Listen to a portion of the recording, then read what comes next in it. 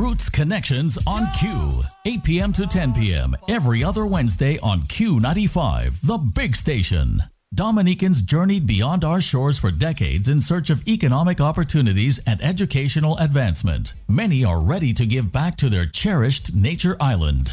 Welcome to Roots Connections on Q. Join Dr. Simone Matthew on Q95 as we tap into the life and times and expertise of our Nature Island Dominicans, at home and abroad. From our agriculture and industry to sustainable development, resilient and renewable energy, to the music, art, and entertainment industries. Join Dr. Simone Matthew and guests every other Wednesday from 8 p.m. to 10 p.m. We examine where they came from, where they have been, where they are now, and how we can move forward together with our brothers and sisters at home and abroad to inspire and elevate our country, our economy, our people, and our youth to achieve excellence and success. Roots Connections on Q, every other Wednesday night, 8 p.m. to 10 p.m. only on Q95, the big station.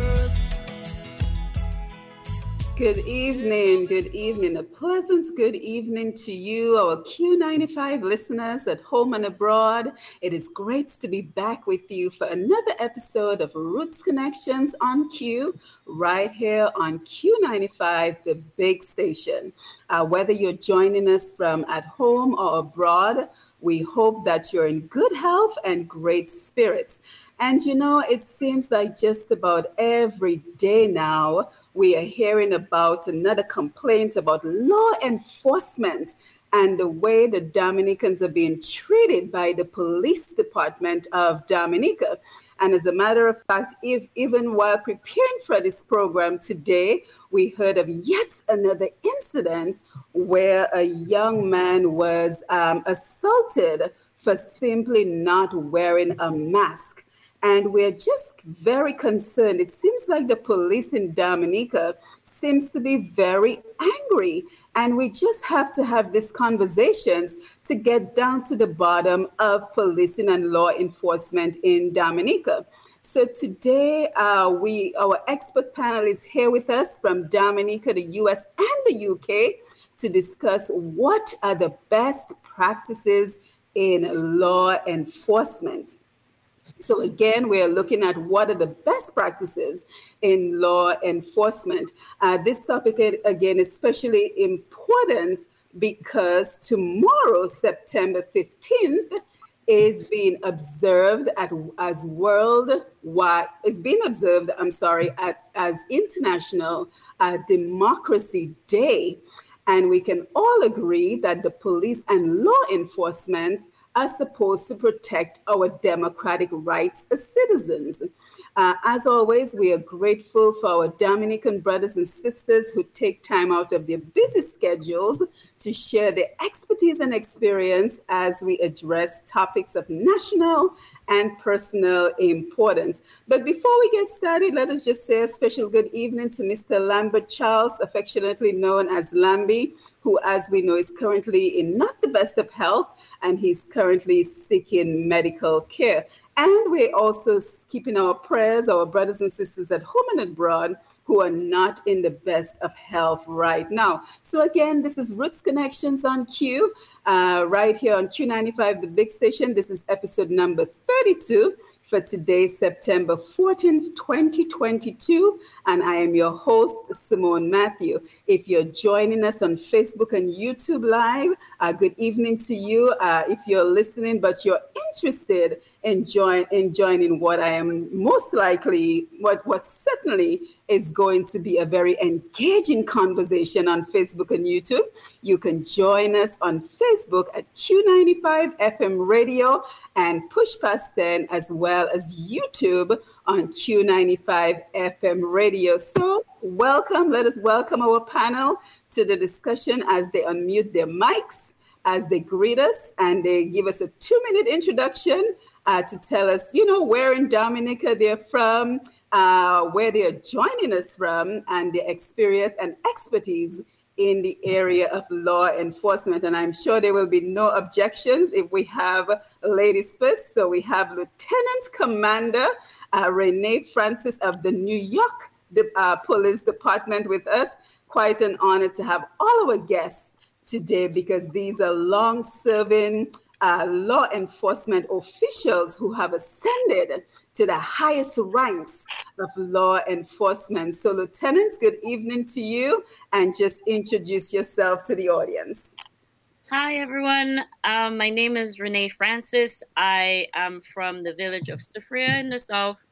I was born and raised in Dominica, and I left at the age of 17 to pursue my studies in New York. And I stayed, and I am currently employed with the NYPD. I am a lieutenant commander of a detective squad. I work in the Intelligence Bureau, and I've been in law enforcement for over 12 years now. And I'm just happy to be here to have this discussion with you. Yes, thank you, Lieutenant. Thank you for joining us. Dr. Michael, and a special thank you because you're all the way out in the UK where it is the wee hours of the morning. So thank you for your commitment and dedication to Dominica by remaining up with us to be a part of this conversation. Just tell us a little bit about you and your expertise. I think you're muted. Good evening, everyone. My name's David Michael. I hail from Bellevue-Chopin, which is where I went to primary school. I served for 30 years in the London Metropolitan Police Service and was promoted to the rank of Detective Chief Inspector. So in my very rich and varied career, I investigated serious international and organized crime, homicides, rape, serious sexual offenses, kidnappings, abductions. I was head of a police child protection team, investigated complaints against other police officers, which I think in the USA you refer to as internal affairs. I've had wide contact with policing overseas, attending conferences in the USA, Canada, South Africa, was headhunted for a conference in Rotterdam in the Netherlands, and I was headhunted by the International Labour Organization in Geneva, Switzerland, to present a paper on developing human resources in public emergency services. I have been involved in comparative policing seminars in Dominica, especially with the CID, when Superintendent Duke Savra was head of CID in Dominica. And before the pandemic, I was utilized by the government of Dominica to do some community policing work with the Dominica Police Force. I've also done comparative policing work with Mauritius and Rodrigue Police. Yes, go ahead. After my police career, I was fully engaged as a chair of a community police engagement group. That's police working in partnerships with local residents, community groups and organisations. And I was an elected local councillor in South East London when I also chaired a council committee, which was the Safer, Stronger Communities Select Committee. Yes, thank you, Dr. Michael. Thank you for being here. And we also have a retired superintendent of the Dominica Police Department, Mr. Nicholas George, with us. Mr. George, thank you for joining us this evening. Just give us a quick introduction of who you are. Good evening, Dr. Matthew. Good evening to our listeners.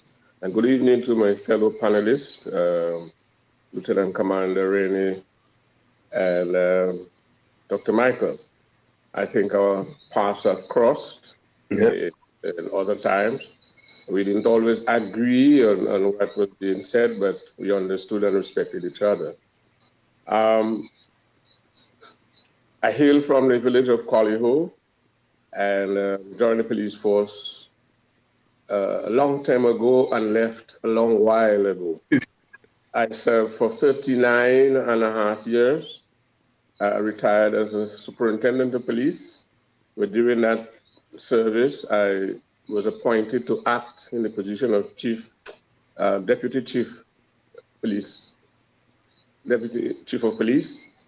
And in my latter years, I was the operations officer of the police force. I also commanded different divisions in the police force and served at the RSS as a staff officer for plans and intelligence. And I also served at the CARICOM desk for Cricket World Cup 2007, the security desk that formulated the security plan to host Cricket World Cup 2007 in the West Indies. Yes, thank you. Thank you, Mr. George. Thank you, Dr. Michael. Thank you, Lieutenant.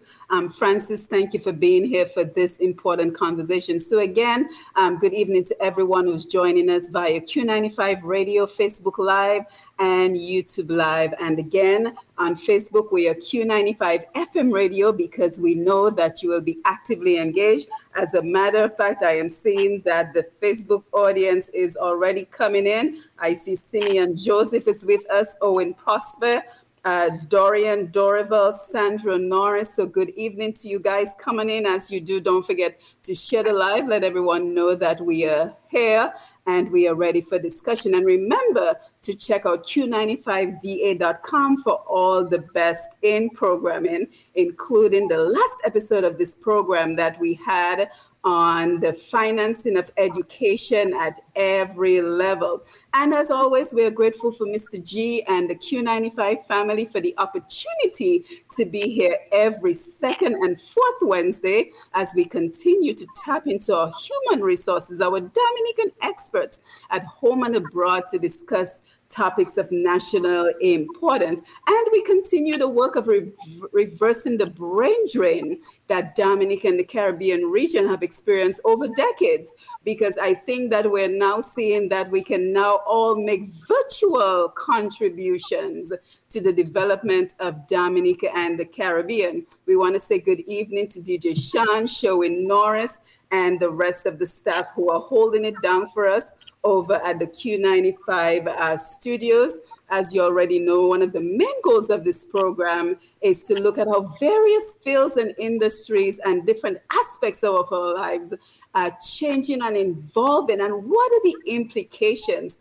and the impact of those changes. So we have another packed 2 hours of programming for you as we explore again best practices in law enforcement. So what are the most effective and humane options for law enforcement, and are we seeing those options being practiced in Dominica? So as you can tell, we have a lot to get through this evening, so we are looking forward to you being a part of the conversation, whether you call in via the radio or you send us a message on Facebook. But before we get started, just a quick update on our Dominica Child Protection Society that we use to honor the memory of Kanisha Etienne, and we empower our Dominican young children to speak up, to use their voices to protect themselves from the predators in our society. So we want to thank everyone who continues to reach out to us to join the movement. Those who recently came aboard, including the Bradford House Dominica Foundation, a foundation which uses creativity to teach children how to express themselves, as well as Mrs. Jillian LaRock and the author of the book that we use for our interactive sessions, If You Touch, I'll Tell. Dr. Shamina has also come aboard. So again, we are all in this together. We have to continue fighting this battle to protect our children. So if you're interested in joining the movement, don't forget you can reach me at pushpast10@gmail.com, pushpast10 @gmail.com. So let's get into the program. Everyone is set and ready to go. Let's get into the program. So as we get started with our program tonight, I think it is important to have a better understanding of just what are we referring to when we talk about law enforcement. So here's the question for the panel. Let us begin by putting into perspective the role and the function of law enforcement. Let's talk about the various departments which encompasses law enforcement. What are the various roles of each department? So let's hand it over to the panel as we begin the conversation. What is law enforcement? I guess I'll start it off. I would say as a basic statement, overall, law enforcement is ensuring that the public is safe as well as the police officers, and it's ensuring that laws are followed. And to me, it also encompasses community policing to ensure that laws are followed, where we utilize the community to get to the end goal, which is ensuring the safety. So it comes down to safety, and it comes down to ensuring the laws are not broken, and that's how you get the overall goal. And that's what I see law enforcement as. That's the basic statement I have for that. Yes, thank you for that, Lieutenant. Dr. Michael, Mr. George? Well, in the Dominica context, I think law enforcement is enshrined in the Constitution of Dominica and the Dominica Police Act. The Dominica Police Act explicitly details the rights and responsibilities of the Commissioner of Police, the Chief of Police, in maintaining discipline and directing the officers of the Dominica Police Force. The Dominica Police Act also expressly states the oath of office that every police officer in Dominica takes on their appointment. And so law enforcement includes crime prevention, crime detection, and bringing offenders to justice.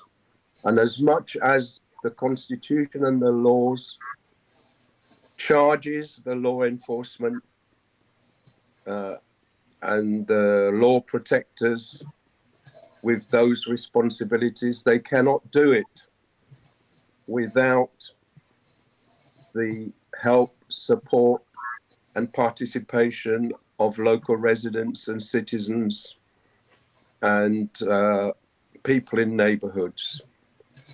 So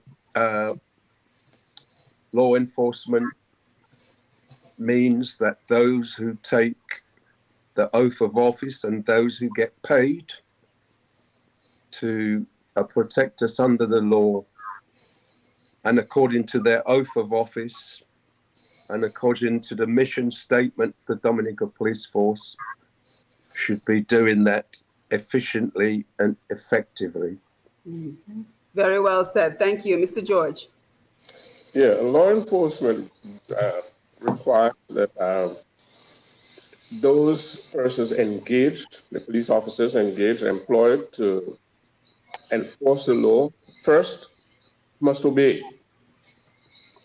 Okay, so they're not free to disobey the law because they are enforcing it. They must enforce it with obedience from themselves first. They must be the example, because the enforcement is imposing that duty on the citizenship to act responsibly, respectfully, and to obey the laws of the land. That's what you want in the country. So therefore, to enforce the law, you need the cooperation of the citizenry. To do that, you need their respect.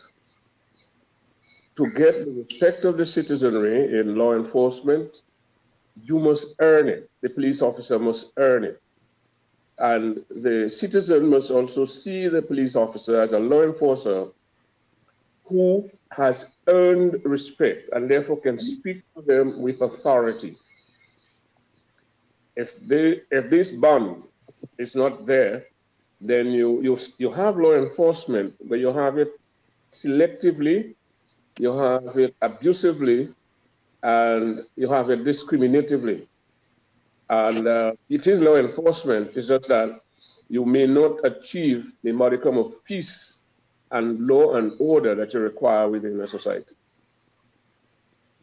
Yes, thank you for that. So I think we're already seeing that we're saying that law enforcement is not only about protection against criminals and predators and those with nefarious intentions, but I think we can all agree that it is about safety and security and people feeling safe, people not feeling fearful of the police, not feeling fearful that they will become victims of the police like we saw today. And I have to go back to the case today because it sounds like this was an unprovoked attack where the young man was simply not wearing a mask. And from what we're hearing, there were police officers right there in the court not wearing masks.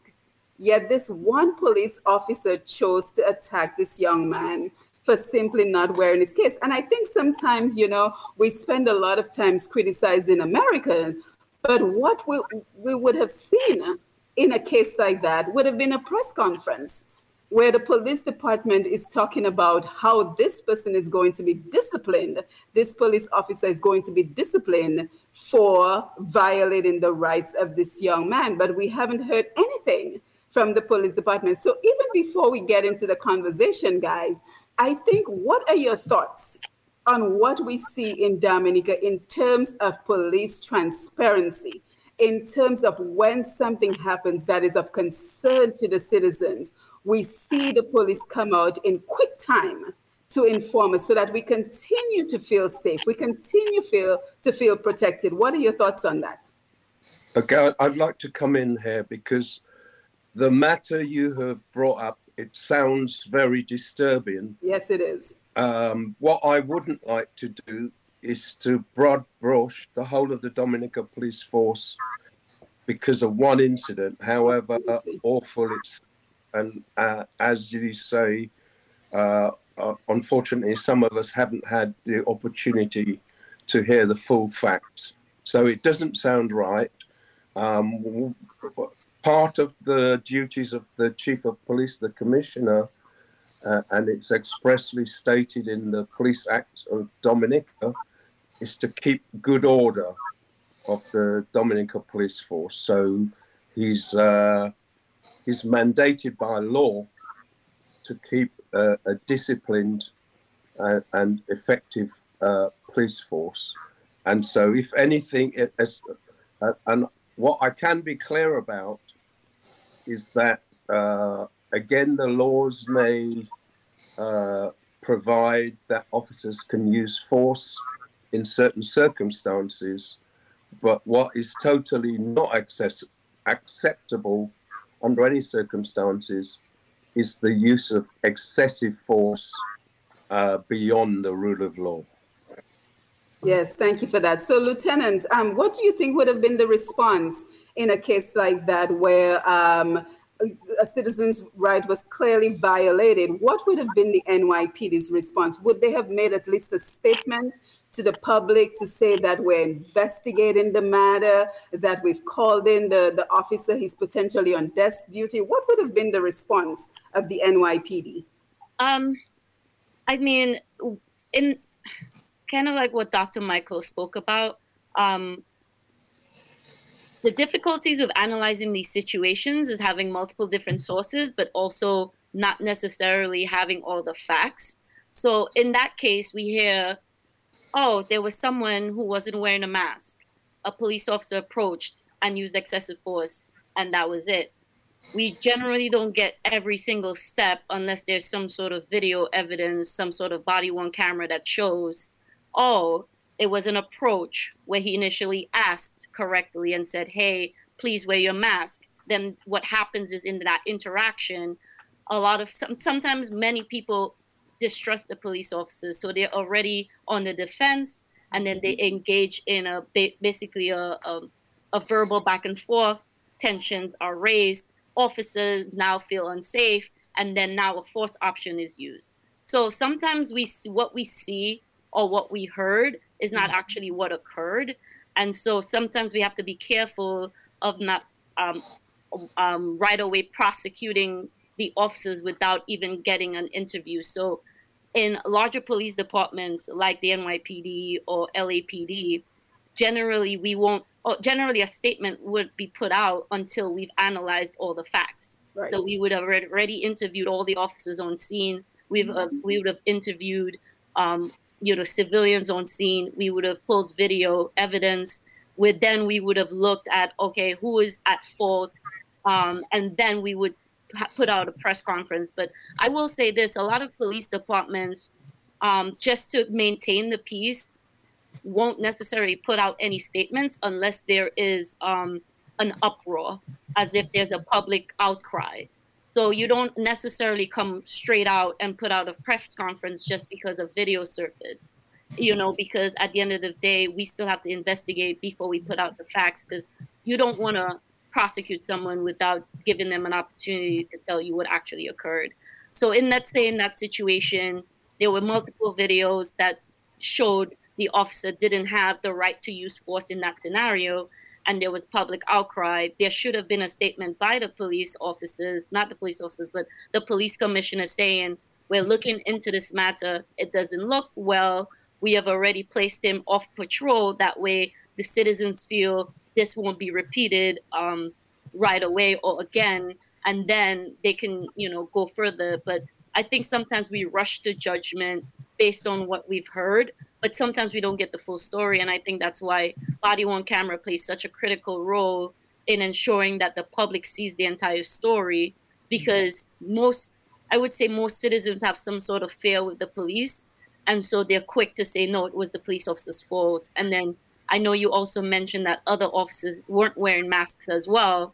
So then there's this talk about, why is it that they don't get to wear masks, but we have to wear masks? And so right away, the approach is going to be adversarial, because like, Mr. George says, you can't enforce something that you yourself aren't following. So there's already some sort of like discrepancy going on with the cops. So now the public don't, they don't feel like they have to follow it because the cops aren't following it. So for me, I think the proper response should have been, regardless of public outcry, for me, I would have put out a statement saying we're looking into the matter, but I wouldn't necessarily err on the side of the public right away, because your police officers also have to feel like, they're trusted to do their job. Mm-hmm. So you shouldn't convict quickly without reviewing evidence.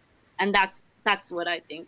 Yeah, and some really great points, Lieutenant. So thanks for that, because I do agree that sometimes there's a rush to judgment in terms of the behavior of the police department. But I think at the end of the day, it boils down to trust. Because I think if there's a trusting relationship between the citizens and the police, then we are more apt to say, well, you know what, let us take a step back, like you encouraged us to do, and let us talk to the other detectives, the other police officers, the other eyewitness that may have been there. But we seem to have a history in Dominica where the police just never reports back to us. So we never even have the opportunity to get a statement to say, well, we're looking into it. We're not going to rush to judgment like you recommended. But there's just always seems to be silence. So Mr. George, thank you, Lieutenant. So Mr. George, I want to come over to you for your thoughts. And just to ask you, because you were once a member of the police department in Dominica, has a police officer ever been convicted of violating the civil rights of a Dominican in Dominica? Yes, the answer is yes. Good. Fortunately for us in Dominica, the only institution that investigates itself in Dominica in the public service and even the private sector is the police force. All right, and they do a very good job of that. So the regulations are enforced. Disciplinary tribunals are appointed. Police officers are prosecuted before the courts. So not only before disciplinary tribunals, but they are prosecuted before the courts, where they're found to be accused of serious offenses, and these are investigated. I myself endured that, so I had to stand before a magistrate's court and be asked to plead guilty or not guilty. So I wouldn't say I was a victim. I would say that I was a police officer who had been investigated. So that happens. In terms of the incident that you're talking about, one has to say that there is a growing disconnect between the police in Dominica and the citizenry. And the accusations are rampant and wide. And it is incumbent on the chief of police and his command to pay attention to the comments that are coming out from the public and to address them in a manner that builds confidence between the police and the citizenry. If the command fails to do that, then they are failing the very officers who are on the beat. Okay? They are allowing the officers to get away with an attitude of entitlement, that I'm entitled to protection from my commander, I'm entitled to non-investigations, I'm entitled to promotions that I do not deserve, and so on. And therefore, you begin a rot. Okay, so whilst I do not want to cast judgment on what may have happened at the court today, I believe there is sufficient evidence in the public in Dominica that requires probably another inquiry into the police force. And another point is, as an institution, the Dominica Police Force is the most inquired into in the country.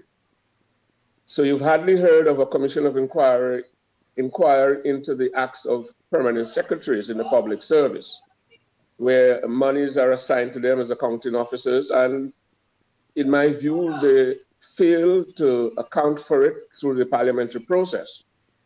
And nothing happens. That doesn't happen in the police force. So you have had several commissions of inquiry within the police force inquiring into the actions of police officers. Police officers have been charged, some have been dismissed disciplinarily, and so on. So, so I would rather to speak on the issue of building confidence between the police and the citizenry. Policing is a partnership between the police and the citizenry. And I think we started the conversation with the word enforcement, law enforcement. Probably we need to change it. I was there, and that is what I was trained to do, and that is what I did. But we may need to probably consider changing it to law obedience, obedience to the law.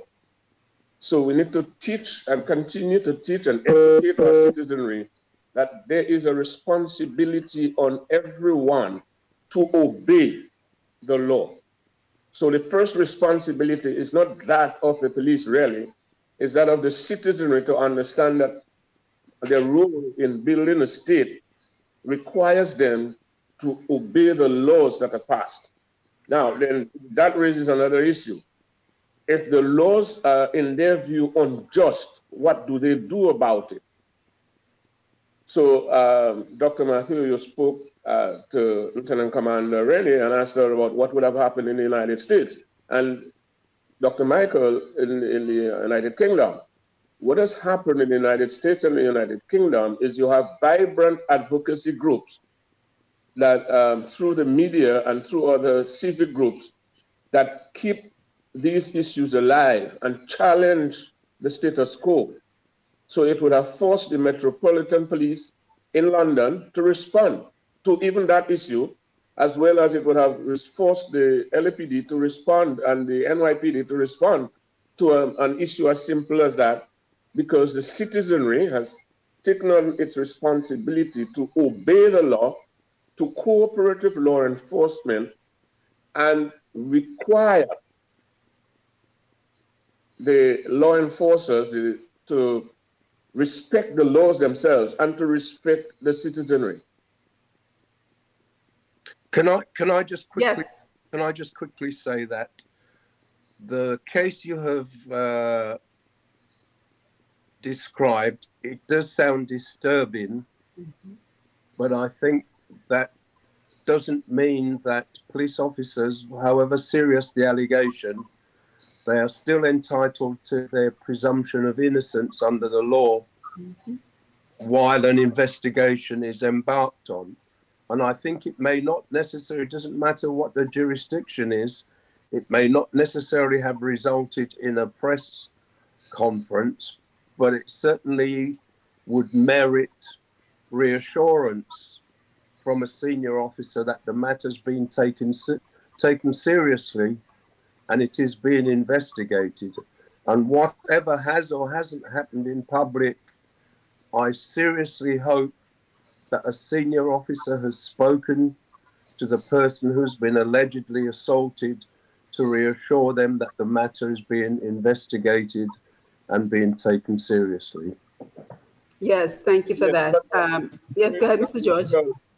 Dr. Michael, the issue of trust arises in policing.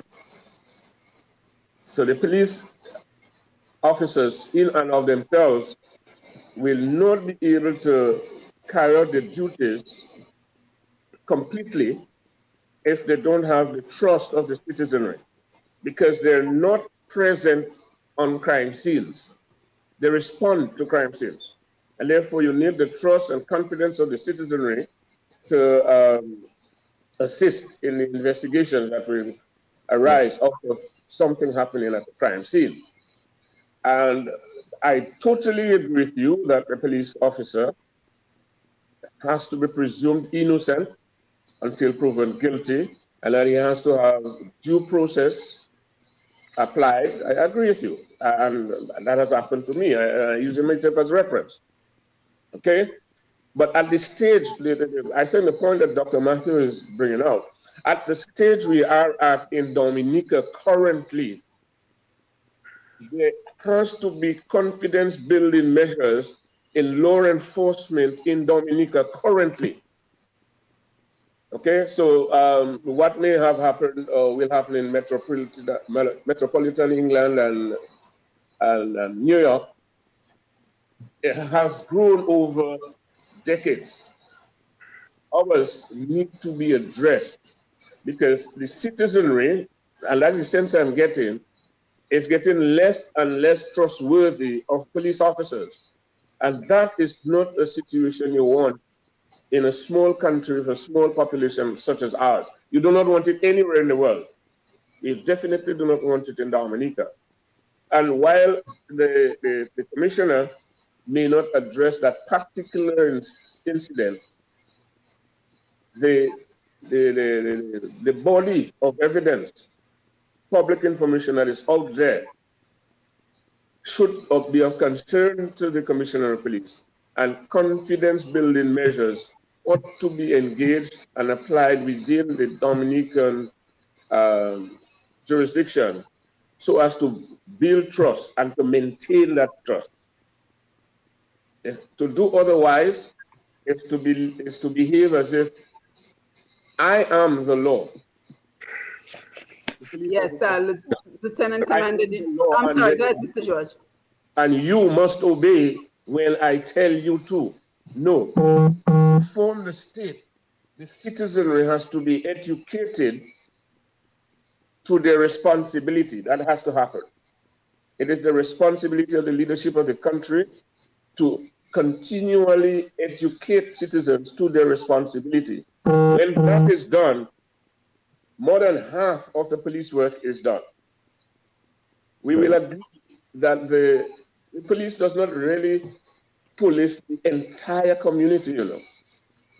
So I have a question. Yes, go ahead, Lieutenant. So, again, part of my ignorance, generally in larger, there's going to be some sort of oversight in any sort of use of force, right? So, for an example, in New York, whenever you put hands on someone and you use force to either forcibly take them down, you use a hand strike, foot strike, you use any sort of less lethal weapon, or you use a weapon, there's a report that has to be done, and a supervisor has to respond, and then it either gets investigated at the basic precinct level, or it goes up to internal affairs, and then some sort of, reprimand happens, or they're deemed not guilty. So I'm not sure, going back to the point, like, yes, it's always great to inform the public that we're looking into it. But as Mr. George says, too, if there's no accountability, not just public accountability, but if there's no internal accountability of, okay, this is what happens when you put hands on someone. You have to account for every time you have some sort of physical interaction with the public. Most police officers that want to keep their job, that want to keep their pay or their vacation days, will make sure they're acting a certain way because they know there's going to be some level of oversight. A supervisor has to say, yes, this was an appropriate level use of force, or hey, you have to be suspended for this because this was excessive. So I'm not sure what are the policies in place to ensure that force is being regulated correctly. So it's always good to tell the public we're looking into it. But if there's actually no sort of like SOP, some standard operating procedure of how we're going to investigate it, of course, if you have your friend who is investigating, he's going to say, good job, he deserved it. But I'm not sure what the oversight is. So, you know, we can tell the public all we want, we're looking into it. But if there's no actual proper things in place to ensure that it is, and also too, the supervisor responding cannot be a supervisor that actually was involved. You have to be a neutral party, so that way you can look at the facts and say, yeah, this shouldn't have happened. You obviously got too far. We need to discipline you. But of course, just like any person, if they know that there's no discipline, they're going to act accordingly. If they know they can get away with murder, then they're more likely to commit murder. So. Yes, and Lieutenant, that is exactly why we're having this conversation, and we're bringing you in from the NYPD, because you're already telling us the best practices that the NYPD would take in a case situation. And I know, Dr. Michael, you've also been involved with internal affairs. So what are your thoughts? Yes, I mean, I totally agree with Mr. George about trust and confidence. It's something I wanted to develop as we went along with the program, and so I didn't want to take up too much time on this question, but I totally agree with Mr. George. It's a very important factor in all aspects of policing.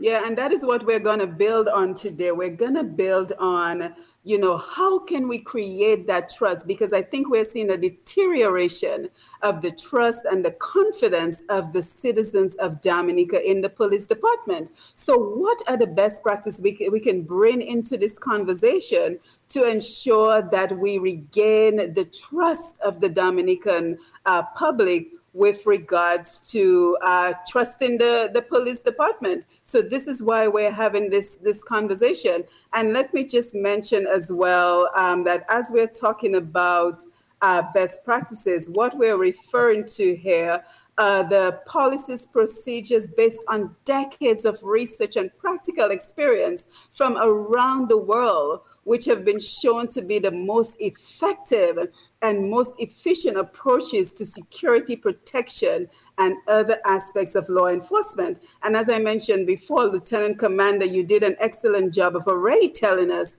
about the internal affairs approach that would have been the process in this particular situations. But let us look at best practices from the UK, the US, and even within Dominica in your experience, Mr. George, just in terms of every aspect of policing. So for example, the best practices with response to the rights of a police officer to stop you and to interrogate you, to search your vehicle. So let's have that conversation.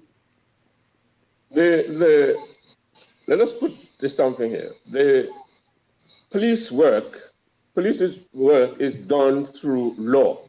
So the police does not generally enforce policy unless that policy has gone through cabinet, passage in parliament, and the president assents to it.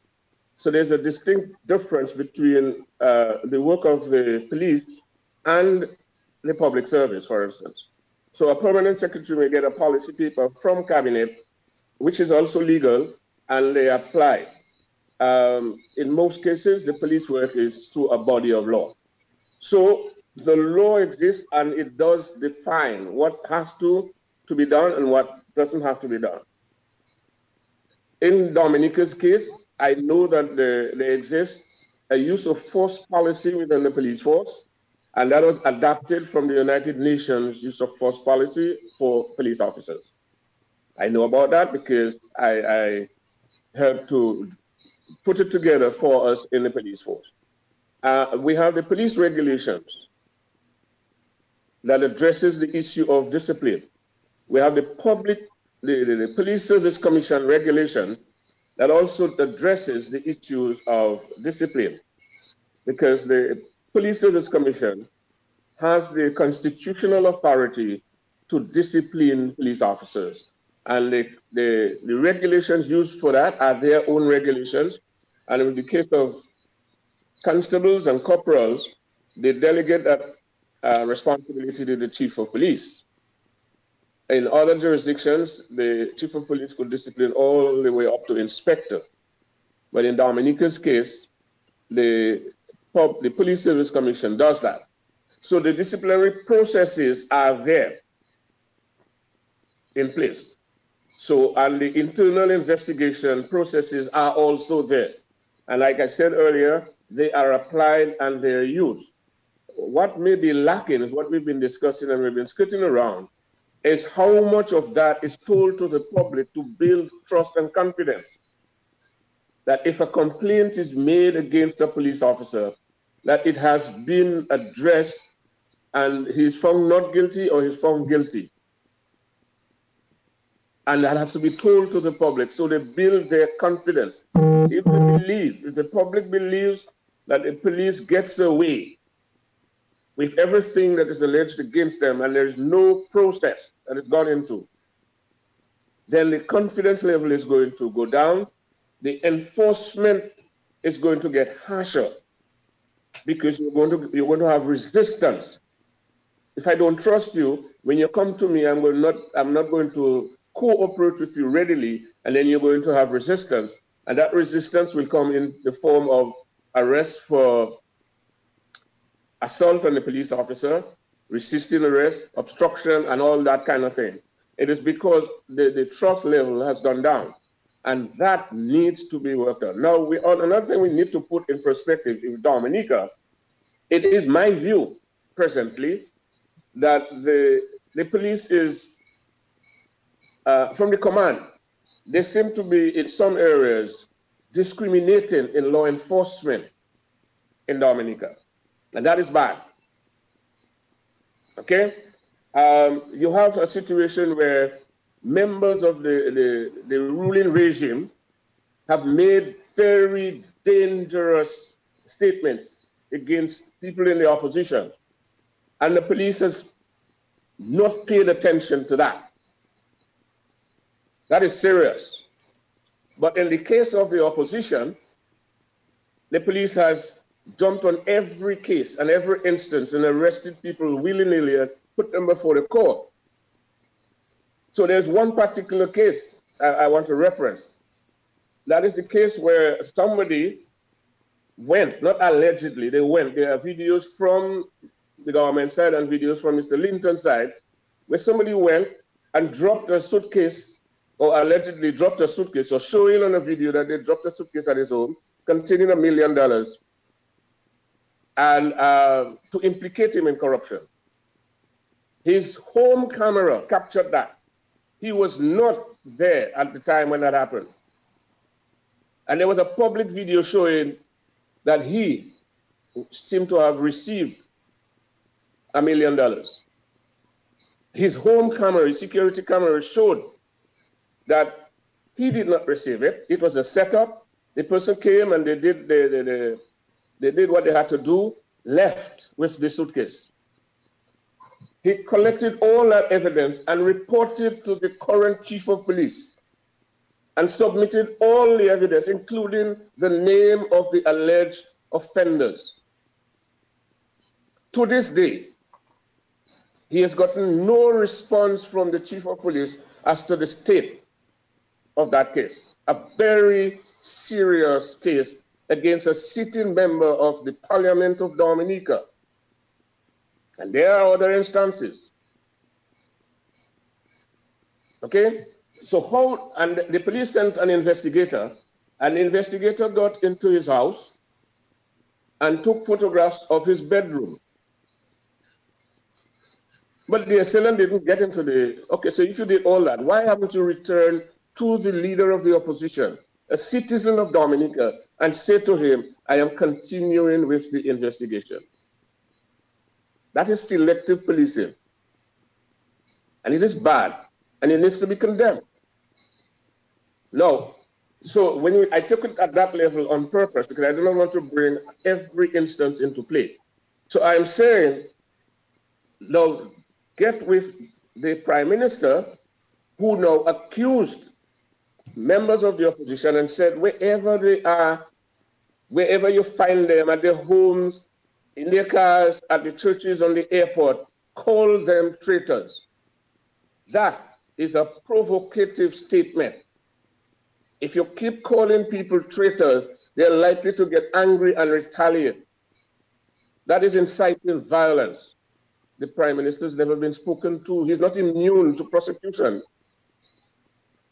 So at that high level, we're talking earlier on the citizen level, the small man on the road. We're talking at that high level. So if you have rottenness at that high level, you're likely to have it filtered within the general public. And this is why I have been saying consistently that there is a need in Dominica currently for confidence building measures in policing so as to gain the trust of the citizenry that are being policed. There needs to be continued education of the citizenry as to their roles, because they do have roles in the state to ensure that there is law and order and there's peace. They are the ones, we the citizens of Dominica are the ones who must discharge that responsibility in making sure that the state is peaceful. And the police comes on to enhance it. Yes, thank you. Mm-hmm. Yeah, to do otherwise, it's going to anarchy. Yes, thank you. Lieutenant, you look like you have something you want to add. Yeah, I mean, politics in Dominica, it's hard for me to navigate, so I understand where Mr. George is coming from. There's always, for me, with police departments, whenever like a prime minister, a president, or a mayor is in charge of the police force, I'm not sure how it works in Dominica, but generally the police commission is going to be appointed by some political figure. And there's always going to be some sort of, bias there, right? They don't expect you to respond the way they want you to respond. So there's going to be a level. It's politics and everything. Right. There's going to be some sort of level of corruption. But when we're going back to the basics of how to police on the street, like it should just come down to what crimes were committed and who violated those crimes and how we can bring them to justice.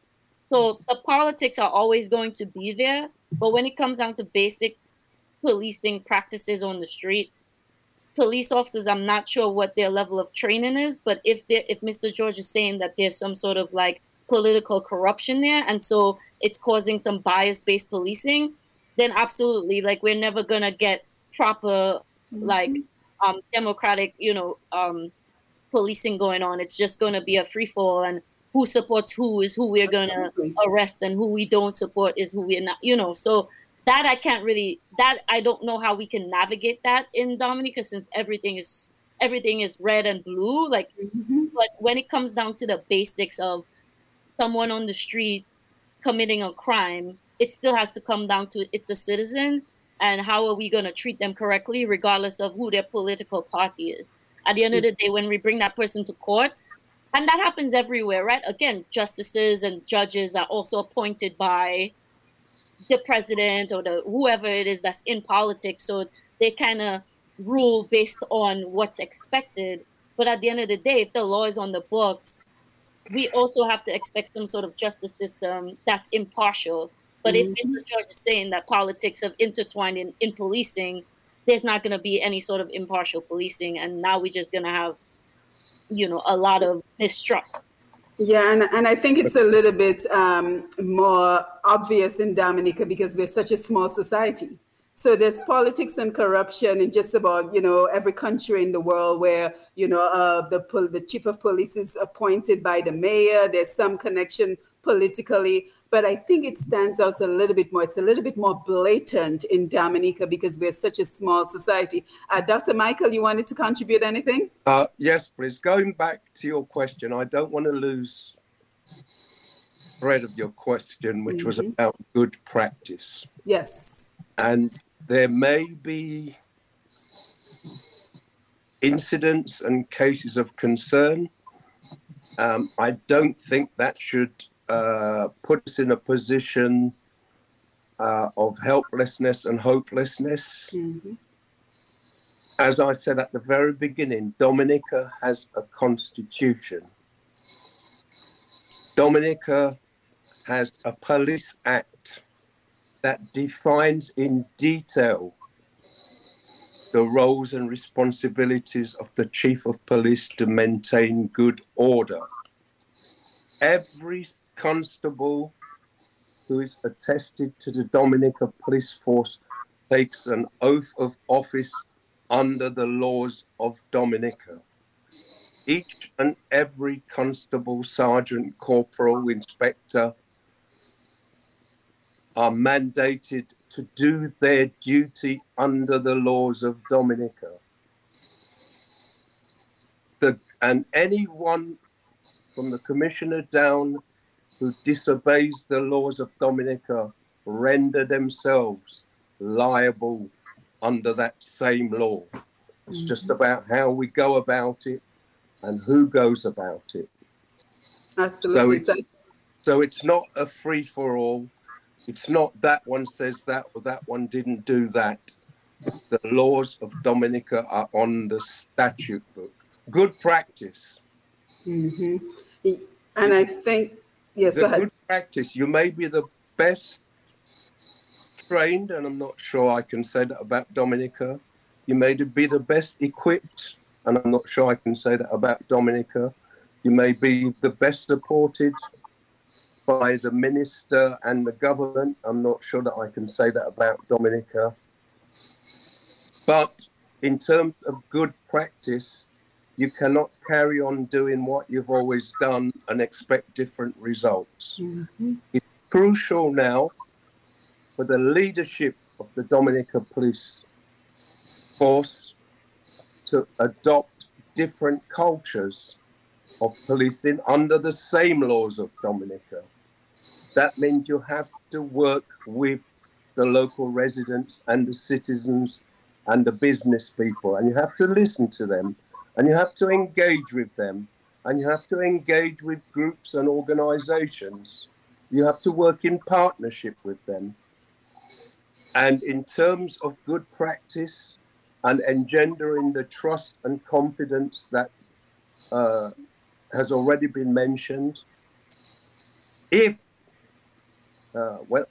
often, when I'm talking in Dominica, I often talk about the shopkeeper, the fisher person, the farmer, because whatever your role, whatever your place in society, you are entitled to the protection under the laws and constitution of Dominica and the Commissioner of Police and everybody else who gets paid for it, and they're all volunteers, should be giving the fisher person, the farmer, the shopkeeper.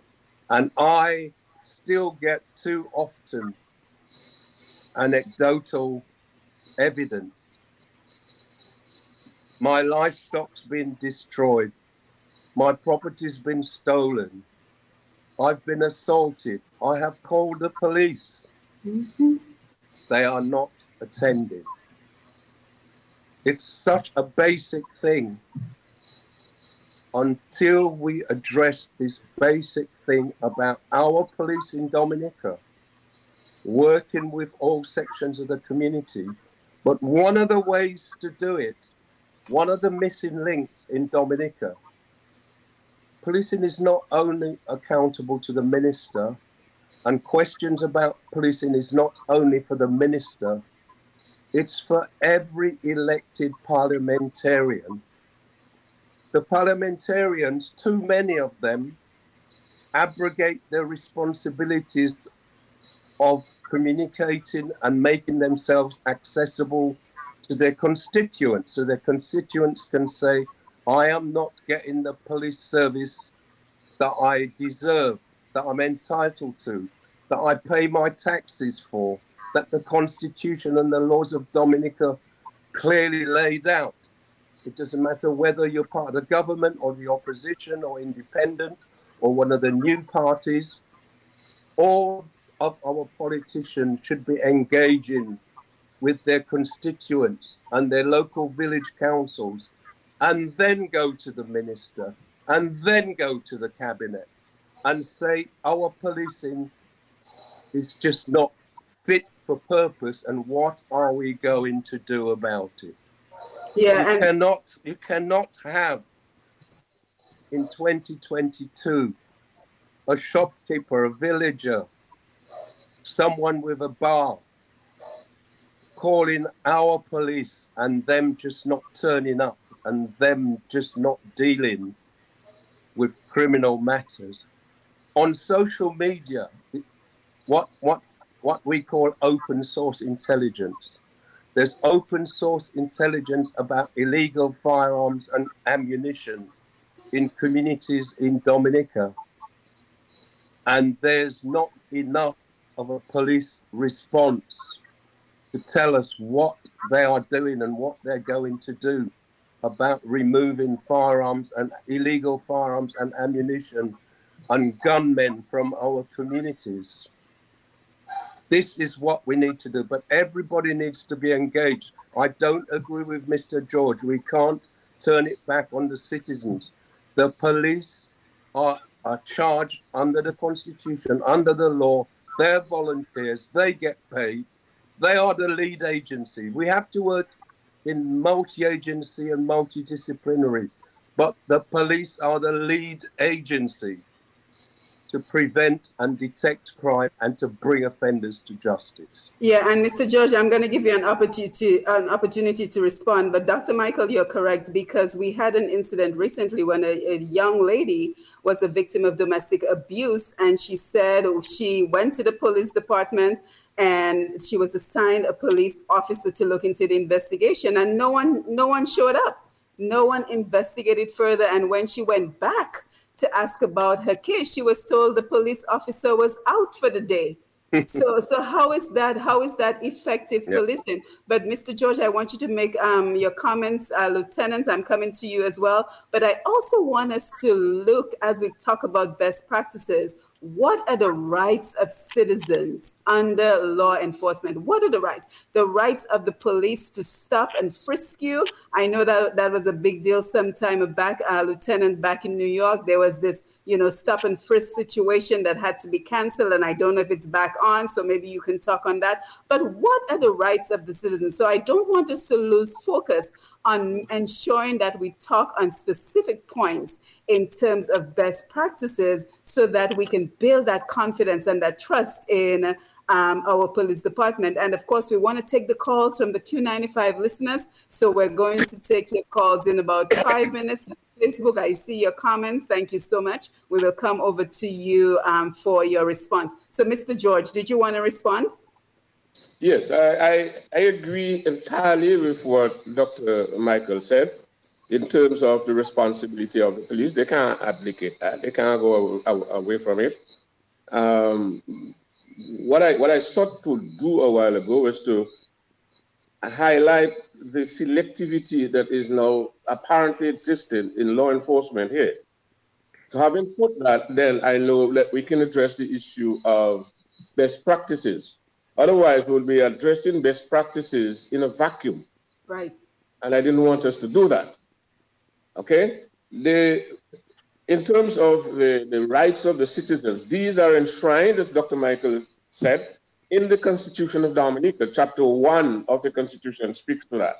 The preamble of the Constitution speaks to that. And in the law now, the law arising out of the parliamentary process, is that the citizen can be stopped and searched in Dominica without a warrant if the police has reasonable grounds to believe that that person has committed an offense, is about to commit an offense, and so on.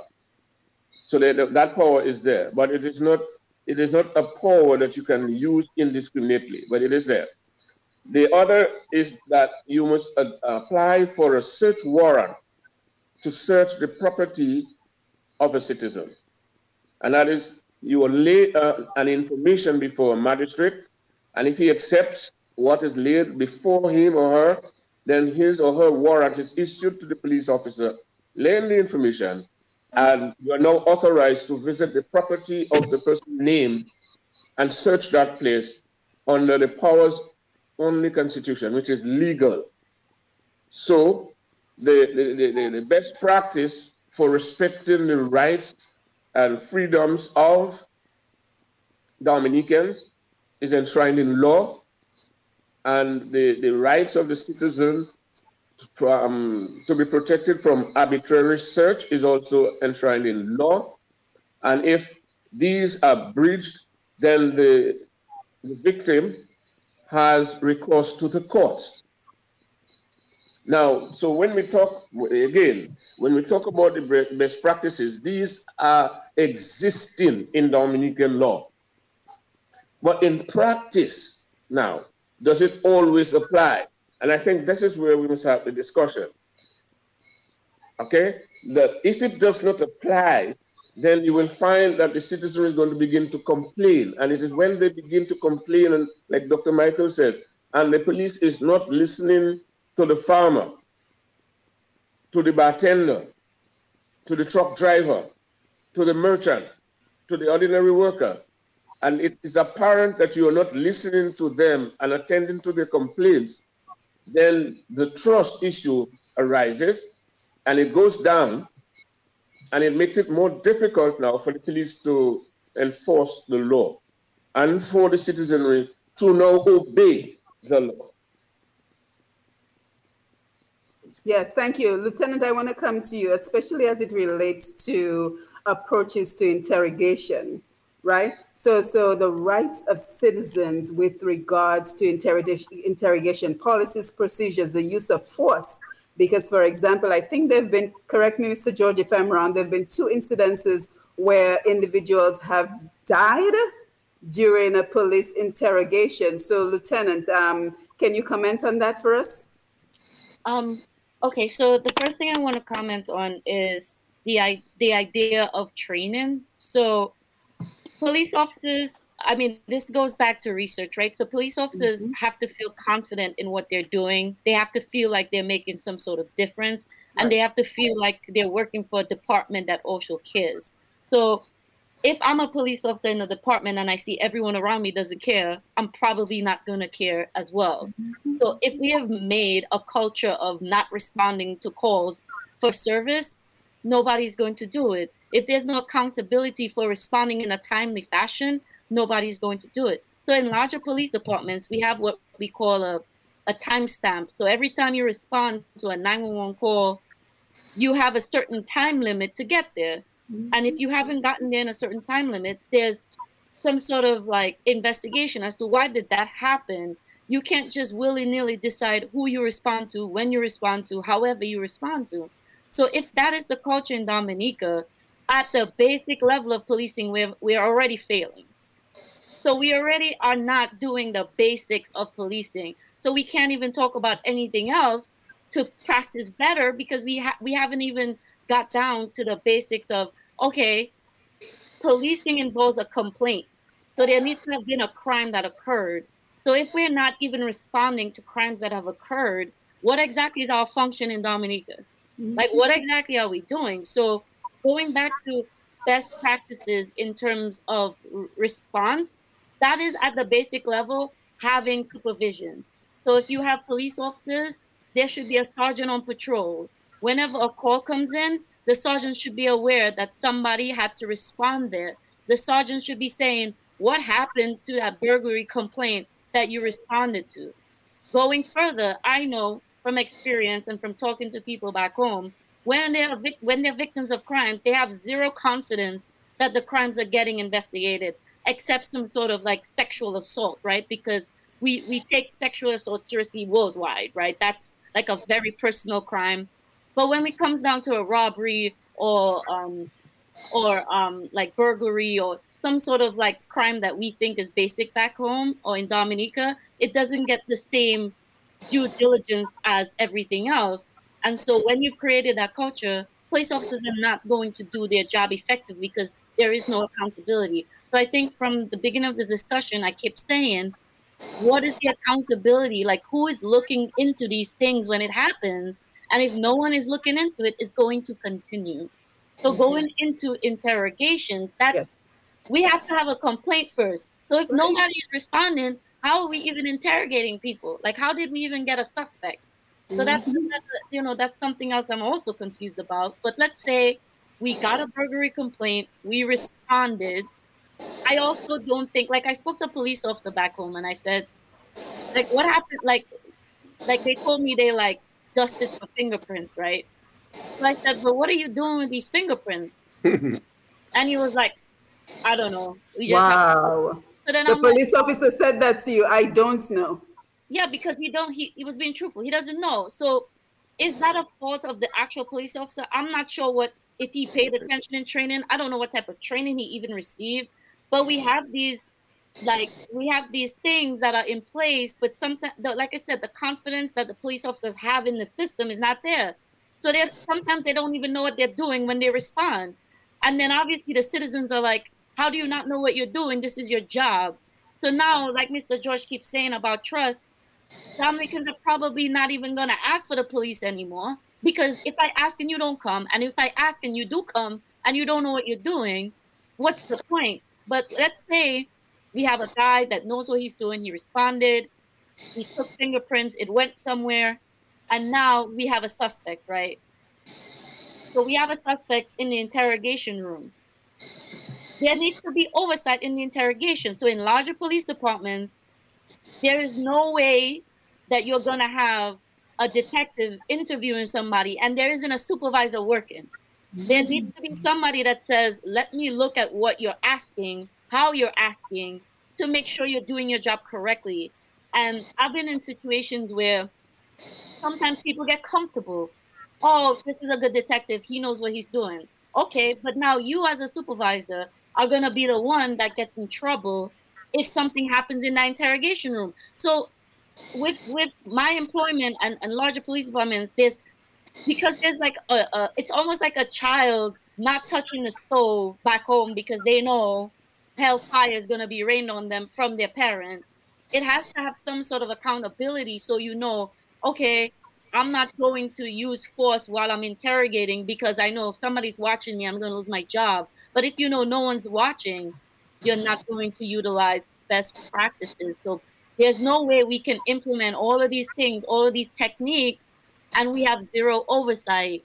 Generally people need someone to ensure they're doing their job correctly. Every job, law enforcement and civilian jobs, there's a manager. There's somebody saying, okay, let me read what you did to make sure this is going according to plan. But going back to interrogations are simple once you know what you have and how to approach the suspect.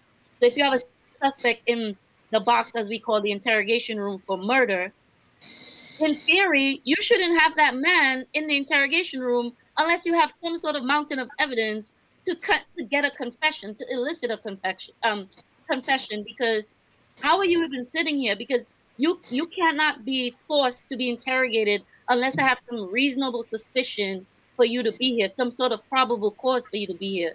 So if we're just grabbing citizens in Dominica off the street because you heard somebody say it might be that guy, you've already, in theory, lost the case. So any sort of interrogation you do is fruits of the poisonous tree, because you should not even been talking to this person.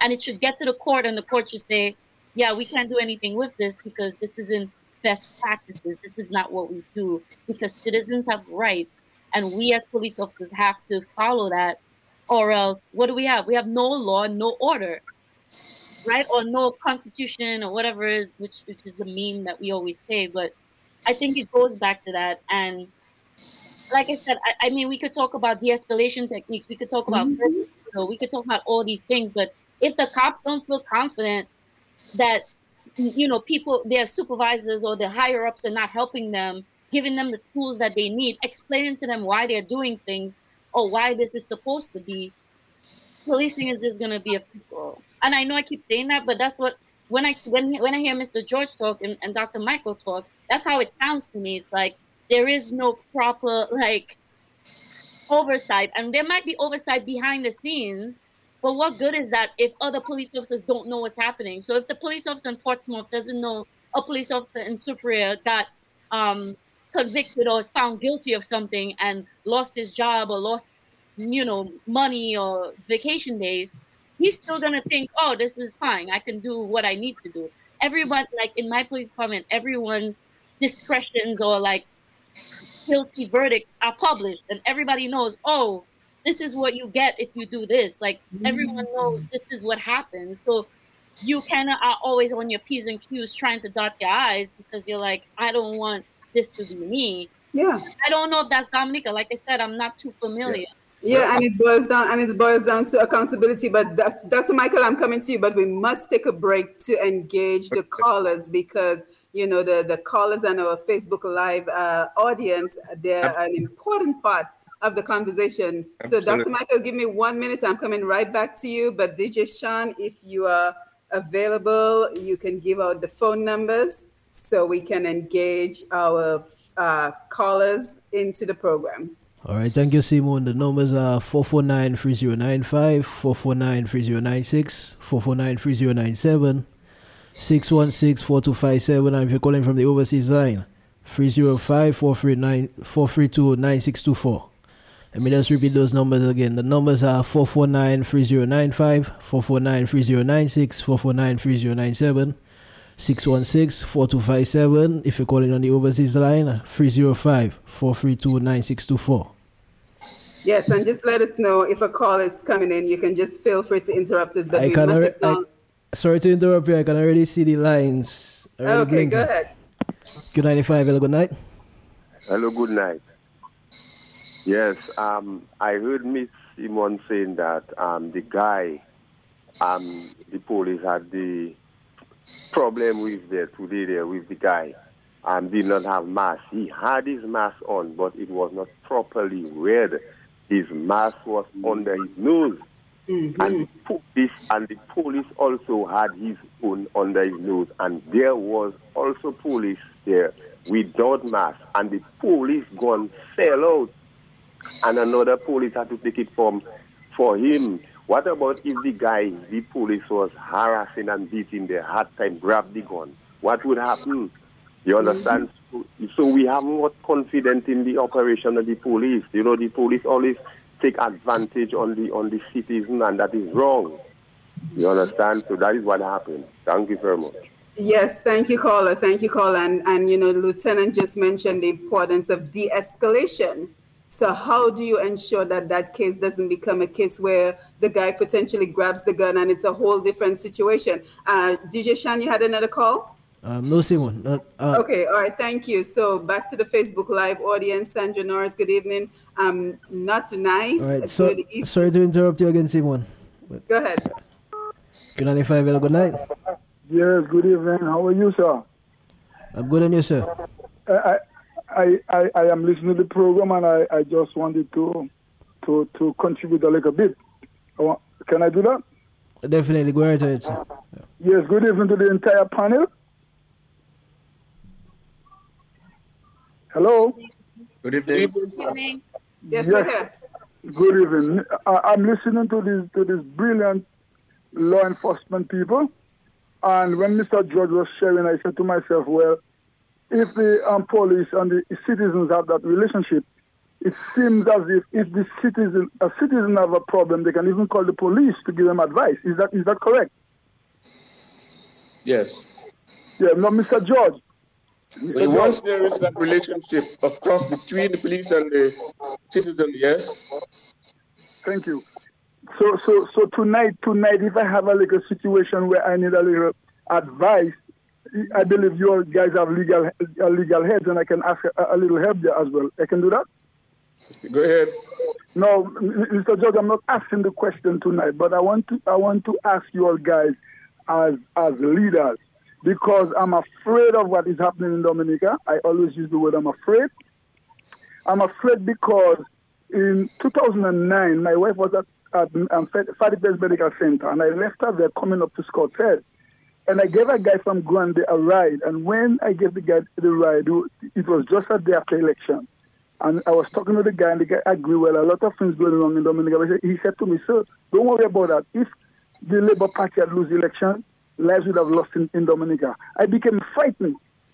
So in 2014 now, the Prime Minister said that if Dominican vote for United Lucas Party, the blood of Dominica will be on their shoulders, something to that effect. So every time I think of Dominica, where I'm in the BVI, I'm afraid. So I want to ask you guys as a legal head, whether, I'm not asking the question tonight, I want to know whether I can ask it, because I am not a promoter of wrong, I'm not a subscriber of wrongdoing. But I want to ask you all guys, if I can ask the Prime Minister whether Dominicans will lose their lives at the expense of he staying in office. Is that a legitimate question I can ask my Prime Minister? Sure. I mean, you can ask your Prime Minister anything you want. Absolutely. Okay. He's your Prime Minister. Yeah. Thank you very much. Good night. Yes, thank you. Any other calls? Thank you for your contribution, caller. Any other calls, Hamshan? No, Simon, not at the moment. Okay, so Marilyn Pascal, good evening. Patricia Fontaine, Auntie Hammy, good evening, everyone listening. Alvin Thomas, thank you for being here. Medina Senhouse, my mom, great to see you. June Pascal, totally agree. Some of the citizens disagree with the law of the land, and complaints to the police is not doing their job. I think I get the essence of what you're trying to say. Dave Bertrand, great to see you. He's listening. June also says citizens need to abide by the law of the land. My sister died at Greenhouse where illegal marijuana was grown from citizens. Oh, June, I'm sorry to hear that. Dorian, I would like to ask Lieutenant Commander Francis, does the politicians where she lives recruit any police officers? Guys, just take notes of any questions you want to ask. So that one is for you, Lieutenant Commander. Does the politicians where you live recruit any police officers? David Johnson, great to see you. He says, June Pascal, the police are a part of the citizenry and must not only enforce the laws, but they must follow and abide by the laws as well. Hector John, great to see you. Community policing is paramount. We're going to get to that topic in a little while. David Joseph, Dorian Dorval, as someone who has family and friends in the NYPD, the answer is absolutely no. Eagle Mike, great to see you. Anthony Simon, the average citizen in Dominica does not know anything about their rights under the Constitution. Augustina John, good evening, Dr. Matthew and the rest of the panel. Brampton, Ontario, Canada is locked in. Hermelina Watson says, do they have a certain age to be a police officer in Dominica? Because as far as I can see, most of the police officers are just kids. John Pierre, the citizens of Dominica must learn to respect themselves and respect the law. The police officers are there to enforce the law and uphold the laws of the country. Sorry to interrupt you again, Simon. There's another call on the line. 1 second. The citizens need the policemen just as the policemen need the citizens. So to our panel, just make a note of any of those questions and comments you want to respond to. DJ Shan, go ahead, please. Q95, hello, good night. Hello, good evening. Good evening. Good evening to the hosts and all the members are there. Anyhow, I love to put my 2 cents in your program because I find you have a great program, and that is my business, because this is, people say Dominica, it's the Rivernica. You see me? So now you have all them great officers and chiefs and whosoever you have there. Now that really left to really say, really and truly, I listen to the past police officers speak also. But what I like to say, now, we're living in a world now in a new era, right? And really and truly, slavery have allowed to live our life. Now, when you think of America, we know what happened in America. We think of England, we know what happened in England. But we're talking with Rivernica right now, as I would say. Now, every police in Rivernica, they don't come from iron or plastic or whatsoever. They have granny, auntie, cousin, and then they come from a king and a queen. They come from human beings. Now, police are the security of our country. I wrong or I right? You there with me? Yes, we're here. Right? They are the security of our country, right? Now, you are the security of our country, as we say, is human being like every one of us. Now, they have to defend the country and the citizen, that is the people. But the problem we really have in Rivernica, not in Rivernica also, all over the Caribbean and other places also, we have to realize that if the policeman are the security of the country and the citizen, we ourselves have to have respect for the police also. I wrong or I right? Yes, right. It goes both ways. No, what happening now? No, you have to have respect for good police officers. Respect for bad what really happening now? Yes. I realize that we don't have no respect for the police officers because of why. And another problem it have again, the police officers of them, they have the problem also because as you would say, they have good cops and bad cops. Because a lot of police working for their money, they're working for the country and for the people, and they will have a problem. And another problem again we have, too much of the police, all of them in other words, too much of the police involved in political. But now you have a political party, keep it for yourself. So that is the problem because really and truly, if you're working for the state and for the people, you have to respect the government that's inside. You know what I'm saying? But the problem we have now, the people, most of the people are holding for them, and those supporting even maybe the government, they have no respect for the government. You know what I'm telling you, they have no respect for the police, and that is wrong, as I tell you again. The citizen have to work with the police, and the police have to work with the citizen. They are the security of our country, of our state, so we have to love and respect them, because especially like every one of us. Now, the policeman make a statement earlier on, I love what he say, about some kind of fellow whosoever go by the opposition leader and drop some kind of suitcase and make a report and nothing to happen from that.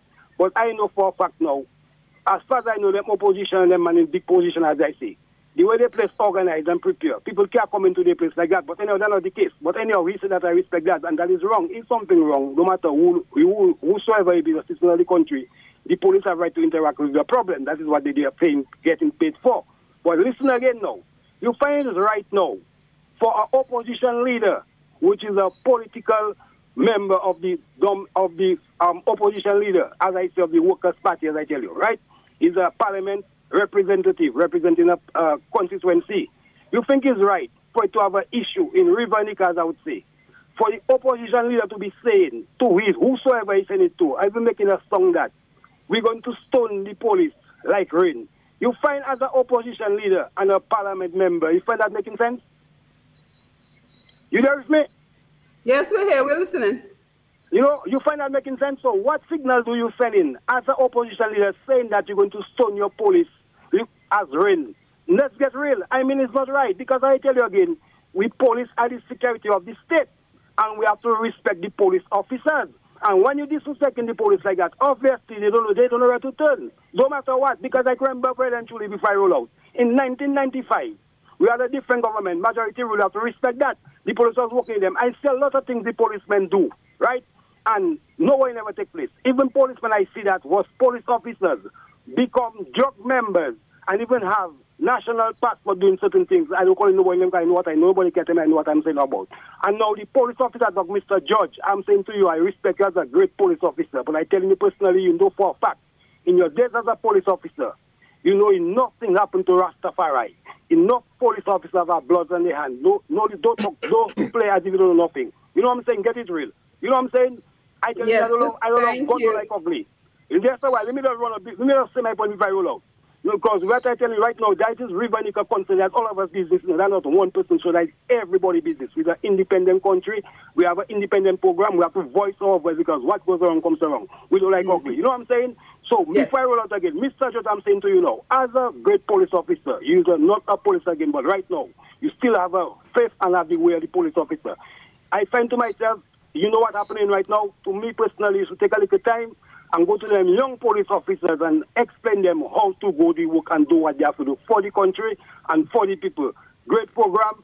Fireman rolling. Keep the fire blazing. Give thanks for life. Bless up. Yes. Thank you, Fireman. Thank you for your great contribution. And we're coming right back to the panel. Dr. Michael, I'm coming first to you. because you had a contribution to make before we went to the break. But before we do, let's just remind the audience that you're listening to Roots Connections on Q, and we're talking about best practices in law enforcement. What are the most effective and humane options for law enforcement? And are we seeing those options being practiced in Dominica? So joining us this evening, we have retired Scotland Yard Detective, Chief Inspector and Counselor in the United Kingdom, Dr. David Michael, and New York Police Department Lieutenant Commander Miss Renee Francis, as well as retired Superintendent of the Dominica Police Department, Mr. Nicholas George.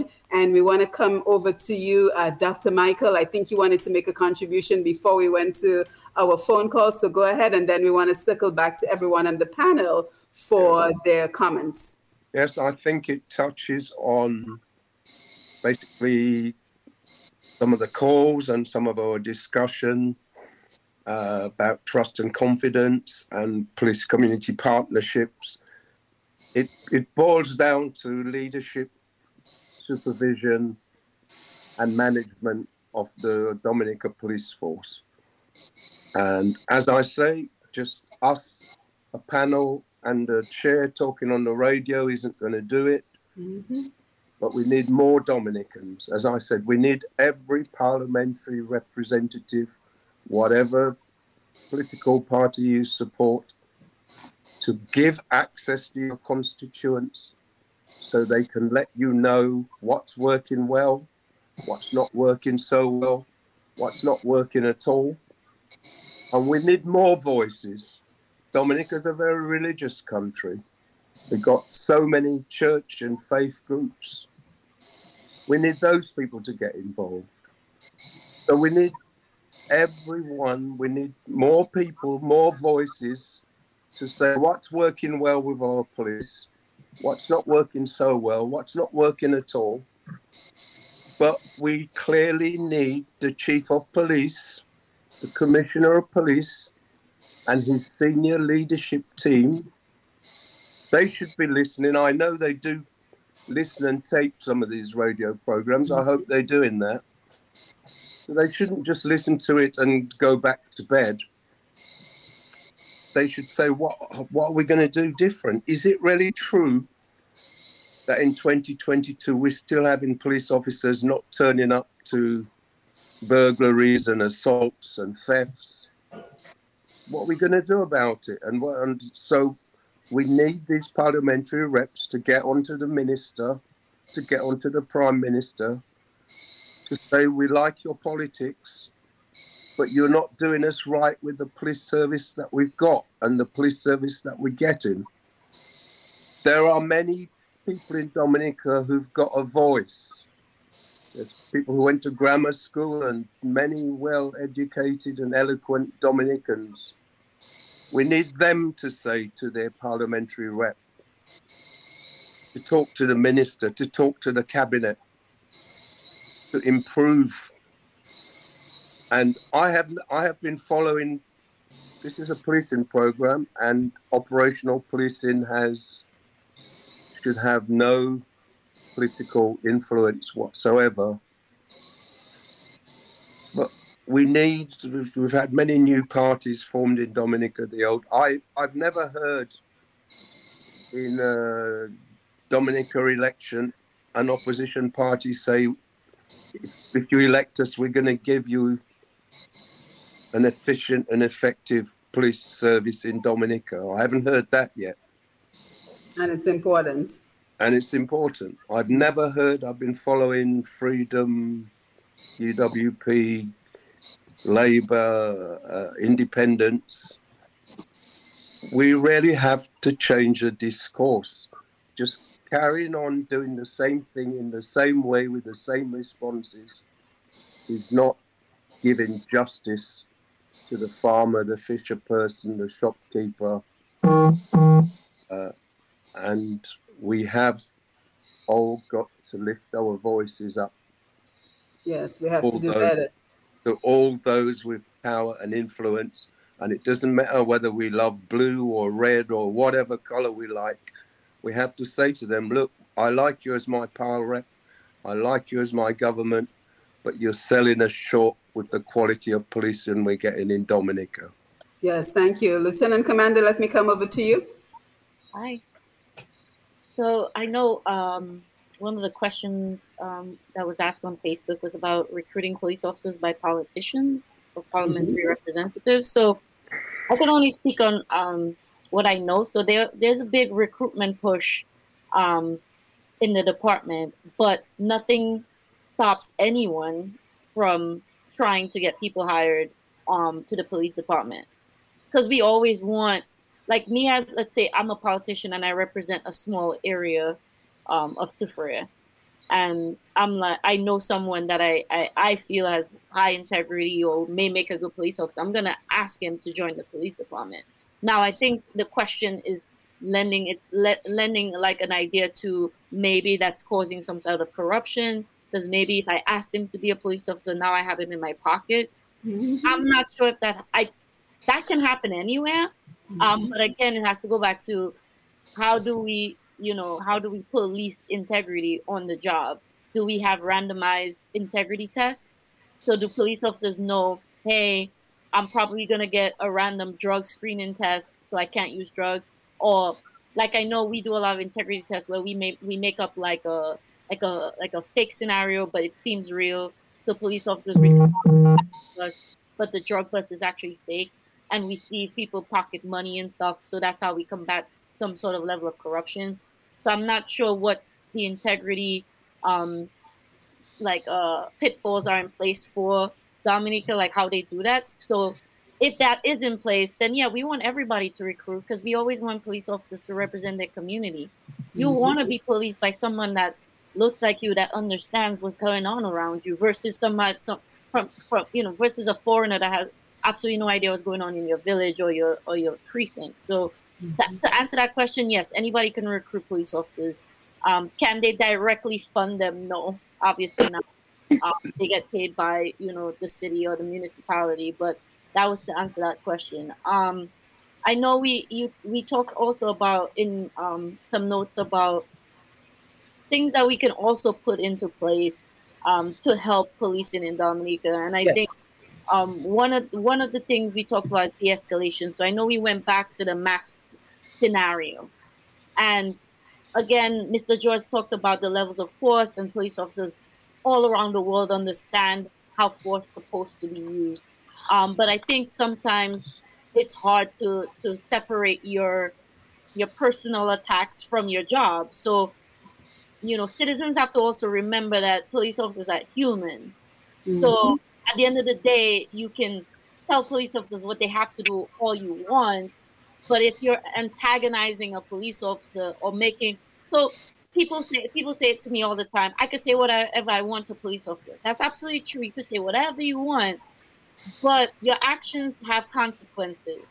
And sometimes to me, it's never worth it to antagonize someone, to push them to their limit, and then be surprised that they break, because we all have. So, like I said in that scenario, the police officer may have thought he was doing his job, even if he himself may not have been wearing the mask properly.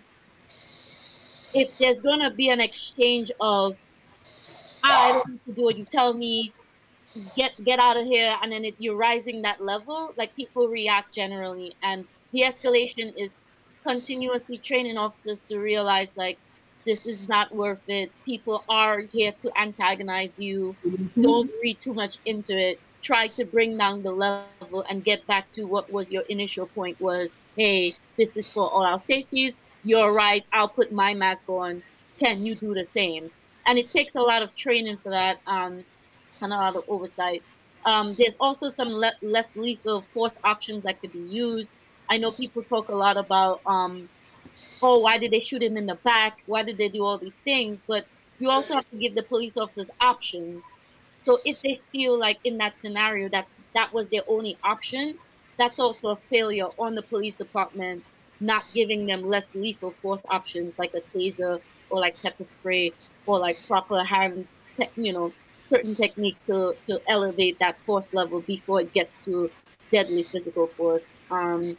And when it goes to forensic science, that's what I studied. I'm a big proponent of it, but it's very expensive. So if Dominica doesn't have the funding to put proper things in place where they can test fingerprints, they can have a database. DNA, I don't even think we're on that. We're there yet. That's like Nope. It has to be sent out. Yeah. I think we can start off with cameras, and video evidence is a large part of how we solve crime in large departments. And I think just having that and being able to put that out, even if we don't have body-worn cameras, if we encourage store clerks and businesses to start installing cameras, and then we maybe install some cameras ourselves, like not necessarily government control, but police department control cameras, then we can also close out investigations very quickly instead of relying on word of mouth and hoping that we respond. And so we can see what police officers are doing in real time.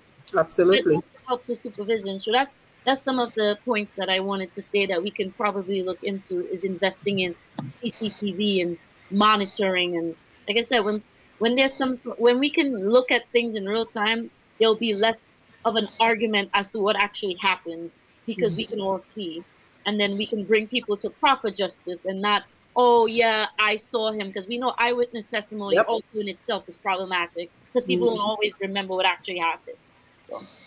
Yes, thank you, Lieutenant. Great recommendations. As a matter of fact, Alvin Thomas says Lieutenant Francis is quite good. I could not agree more. And Mr.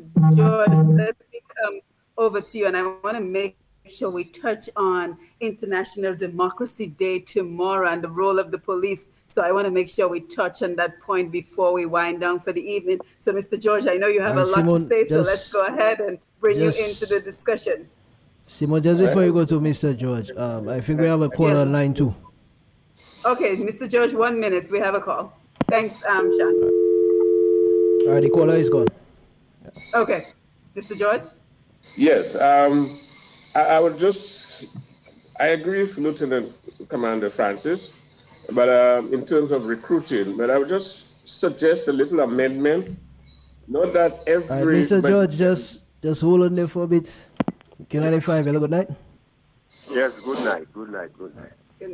What I find is that the last caller that called a while ago, I think he should be more flexible and more reasonable. Because I say that to say that he said that the leader of the opposition say stones must send down like rain falling.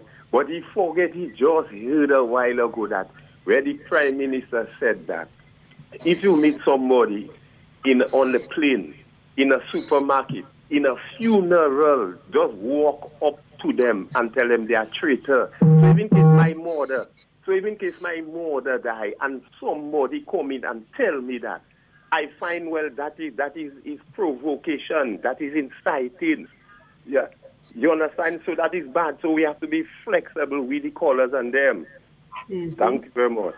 Yes, thank you. Mr. George, let's come to you. And let's not forget Hermelina's question about the age for police officers in Dominica. So do you have any insight on that? Age? Yes, she asked, do they have a certain age to be a police officer in Dominica? Because as far as I can see, most of the police officers are like kids. Well, yes. Remember, we are in the neutral isle of the world.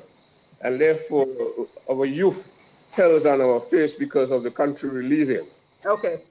Okay, but the law does stipulate that you must be 18 years and over. So you get recruited between the ages of 18 and 30.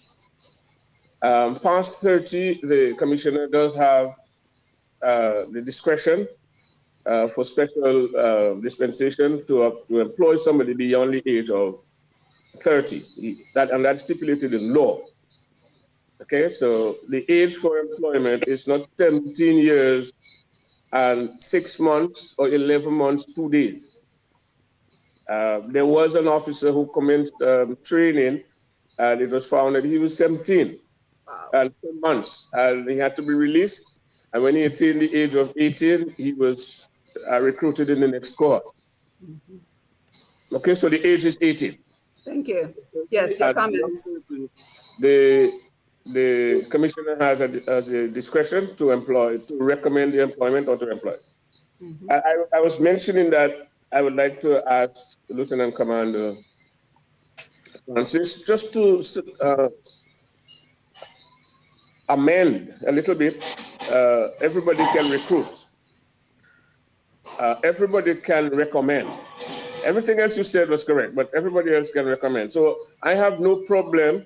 I never had a problem because it's a wide saying in Dominica that the policemen are being recruited by politicians.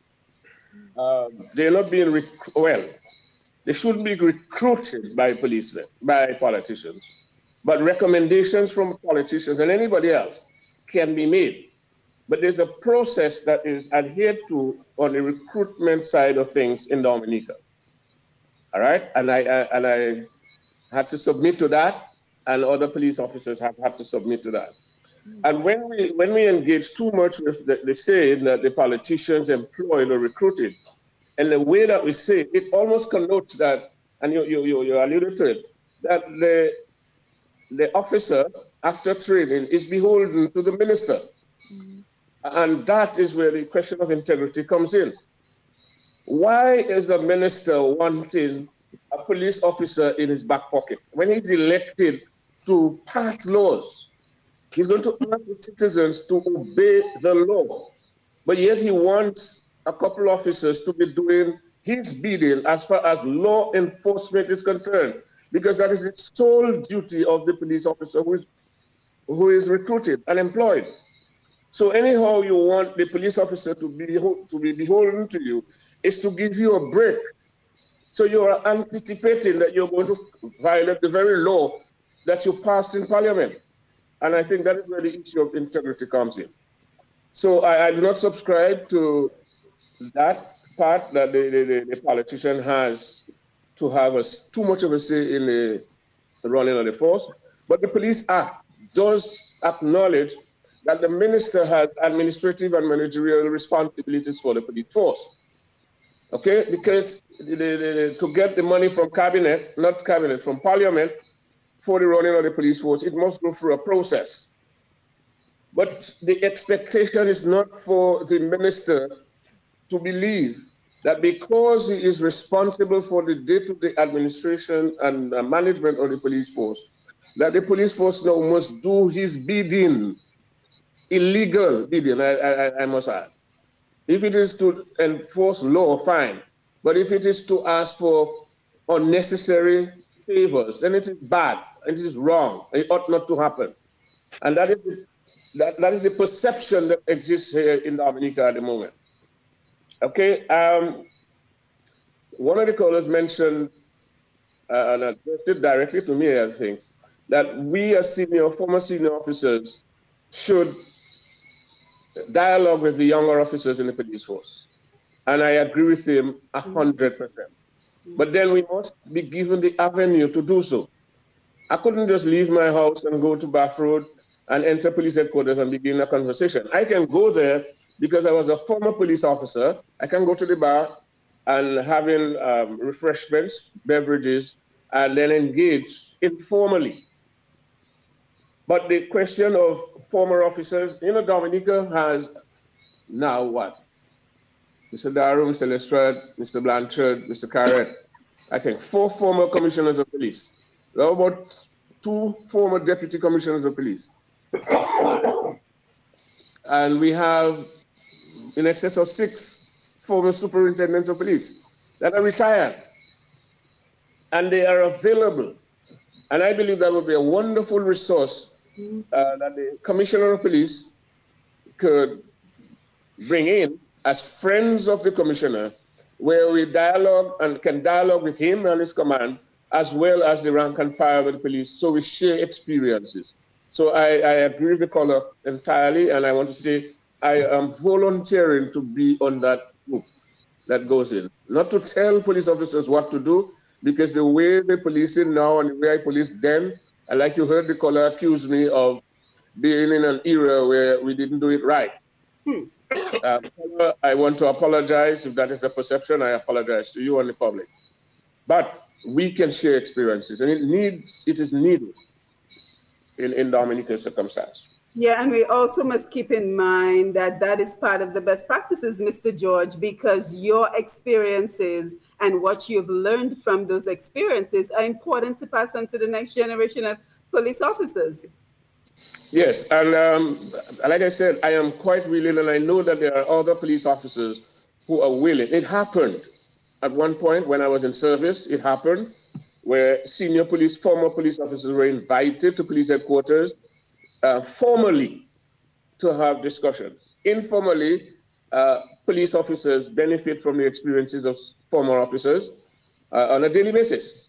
But I think it can be formalized. On island, you have Mr. Blanchard, you have Mr. Daru, you have Mr. Lestrade, you have Mr. Alfred, Mr. Hobbs John Baptist. They are on island. You have myself, you have Mrs. Alexander, you have Mr. Pumes Peters, you have Mr. Lockie, Mr. Hansel Valerie, you have Mr. Pierre-Louis on island. Mm-hmm. All retired after serving in excess of 38 years. Some 41, 42 years. So cumulatively, you can see the amount of experience that is there. So yes, we can share it. And that should be one of the best practices. And I would be an advocate for that. Absolutely. And, I want to make sure we touch on, yes, Lieutenant, go ahead. I also just want to say one of the best practices is also recruiting female officers. Yes, very important. Equal representation of the genders. Yes. So there's a lot of men that you mentioned, Mr. George, former police commissioners. I haven't heard one female. Yeah. And I think too, I also teach a course at John Jay College, Women in Policing, and there's growing research that shows the introduction of women in policing has decreased the level of, complaints of misuse of force in police departments. So maybe if we have more female officers on the street that have been shown to have more compassion and utilize de-escalation techniques, maybe we wouldn't have had the issue with the mass in Roseau or wherever it occurred. So I'm just advocating. Commander, you're absolutely right. I did call Mrs. Alexander. You did. Yes. Unfortunately, Mrs. Alexander did not reach to the rank of chief, but she was eminently qualified in her time in service in the police force to have reached the rank of chief of police in Dominica. Yes, and I'm very proud of her.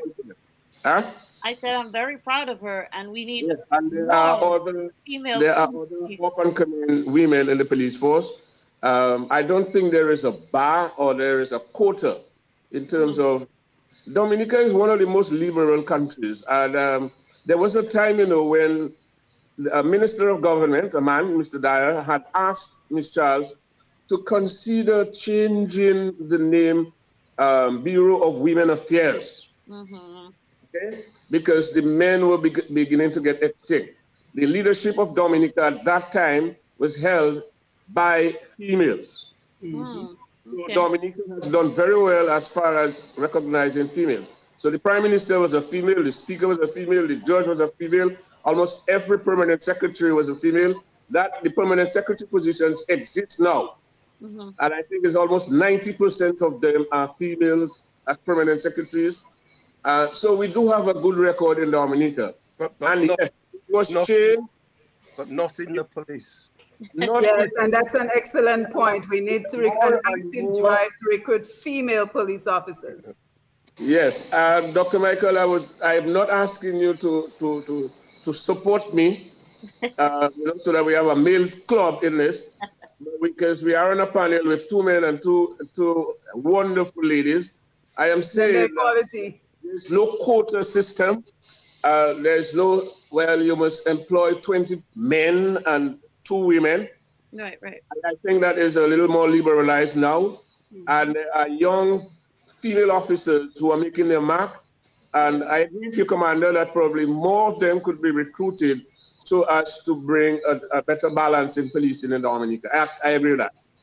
Yes, but before we leave, guys, because our time is quickly running out, we have to talk about tomorrow as International Day of Democracy and the role of the police department in securing the democratic rights of the citizens. So what are your thoughts on that? And as you know, NIDCLF, we're actively engaged in educating Dominicans about your democratic rights, your human rights. So we want to continue to encourage everyone to visit NIDCLF. That is N as in Nancy, I as in India, D as in David, C as in Charlie, L as in Larry, F as in Frank.org, NIDCLF.org. In case you are not aware of your rights, your democratic rights, that is enshrined in the Constitution of Dominica, because I think it is about education. It is about knowing your rights and knowing, what to expect. But before you guys respond, let me just take a couple of comments on Facebook as we get ready to wind down. So just your thoughts on policing and democracy, as well as if you want to touch on the importance of community policing. Right? The opportunity to engage with the public. So it should not only be that we see the police when there's a crime. It should not only be that we see the police when there's something to report. The police in regards to building the trust that we talked about, they have to engage in the community in other ways. So just your thoughts on these, your closing thoughts, and let's take a couple of comments quickly before we end. So David Johnson says there are too many criminals hiding behind the badge and the uniform of the police department. These individuals have no business being in charge of overseeing and enforcing laws in Dominica. Let's take some more comments. Peony says a policeman shot a guy in front. His parents, Andy, the chief of police, kept silent. Alvin Thomas, yeah, you said Lieutenant Francis is great. Herman James, in no jurisdiction law should a police officer have the right to practice search and seizure on citizens, as the Constitution protects people from unreasonable searches and seizures. If the laws in Dominica condones this irrational behavior, that law requires amending. Thank you, Herman. Eagle Mike, Lieutenant Commander Francis, if I'm elected in Dominica, I offer you the top cop job. Will you accept? I'll accept it.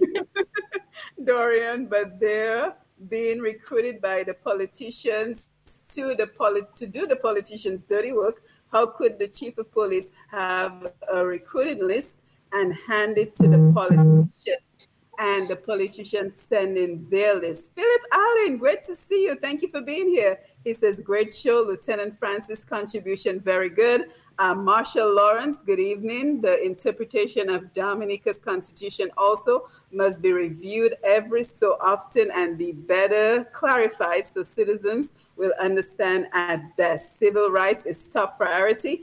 Alvin, unfortunately, that's the prescription that is given, Mr. George, and perception sometimes becomes reality. Let's see, Gina Francis, not in dresses and skirts, so she wants the uniform to be changed. Let's take a comment. John Pierre, for us to have a good police office, the country must have a good police academy.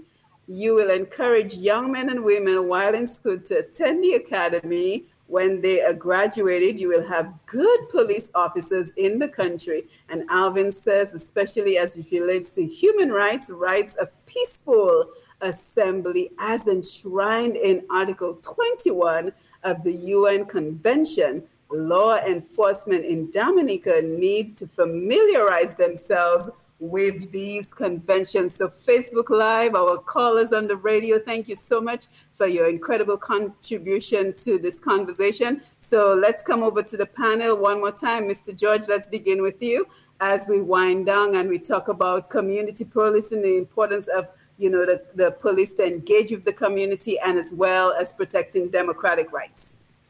Yeah, the police has a role to play in the enhancement or the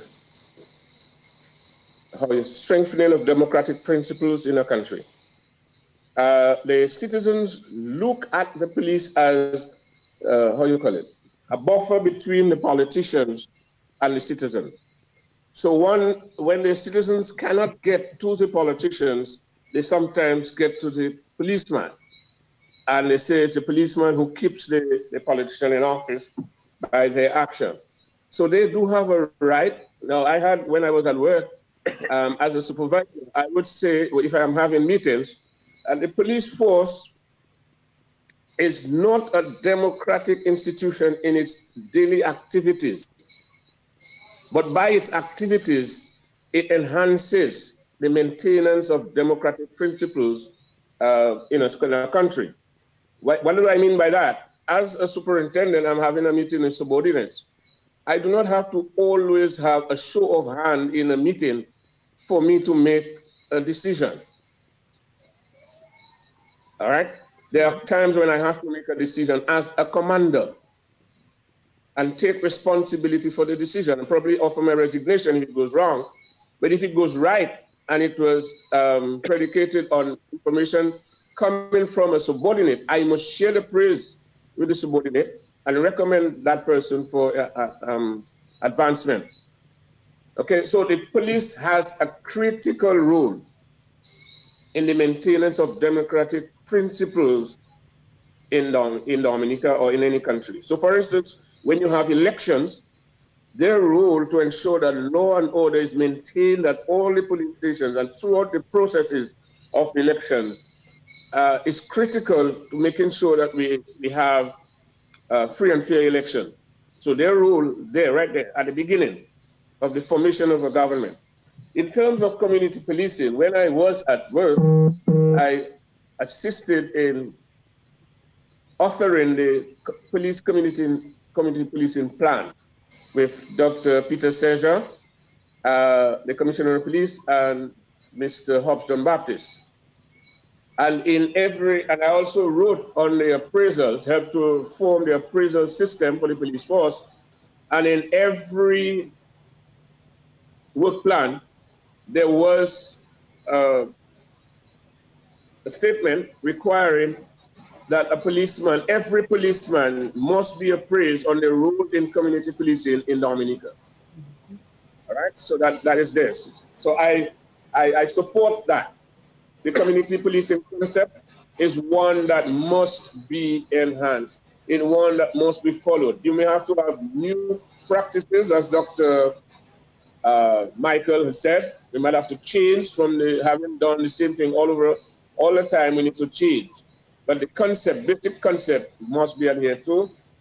Somebody mentioned stop and search, and I think that's where I'm going to end. Stop and search. And yes, partially agree with the person that stop and search of a citizen on the road without the authority of a search warrant, it might come down to a violation of the rights of the citizen. But because of the responsibility placed on the police, it is also necessary for the police to have that authority, that discretion, and it is not one that should be used lightly. But remember, every action of the police is questioned or tested at a court of law.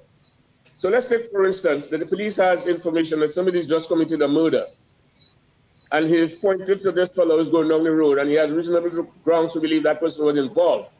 And the person is escaping with a firearm, and he accosts that person.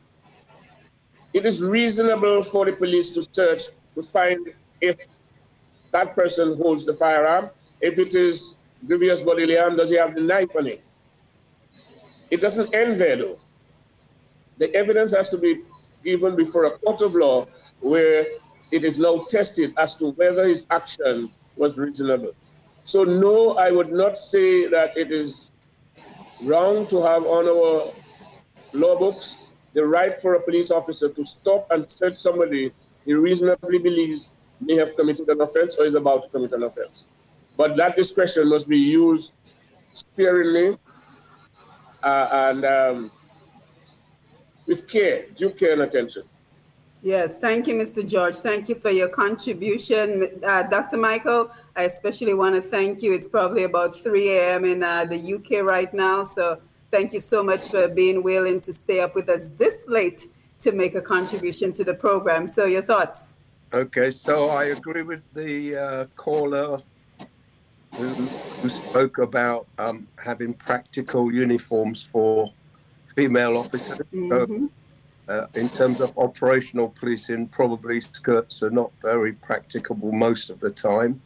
And I do believe in Dominica, women officers should be given the option of wearing trousers most of the time for operational reasons. I'm not trying to score points with Mr. George, but just in the same way I have to acknowledge that sexism played a big part in policing in the United Kingdom and in London for a while, and it took us a while to acknowledge and treat women fairly in terms of recruitment and advancement and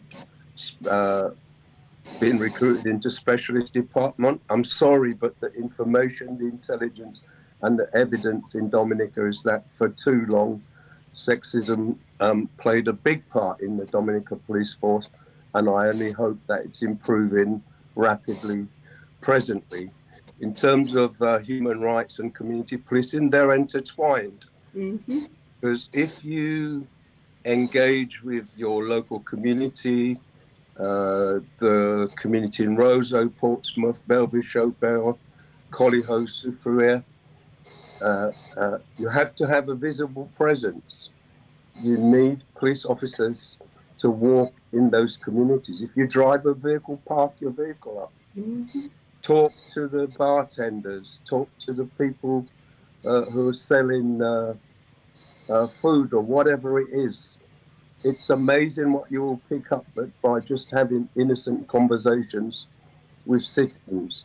So you need to engage, you need to be in the communities, in the towns, in the villages, just having conversations with people, walking around the market, walking around the streets, talking to shopkeepers and business owners, and also working with those communities to identify the priorities in that area. That's where the democracy is completely intertwined with community policing. And community policing isn't about a minister having a fanfare with press and media.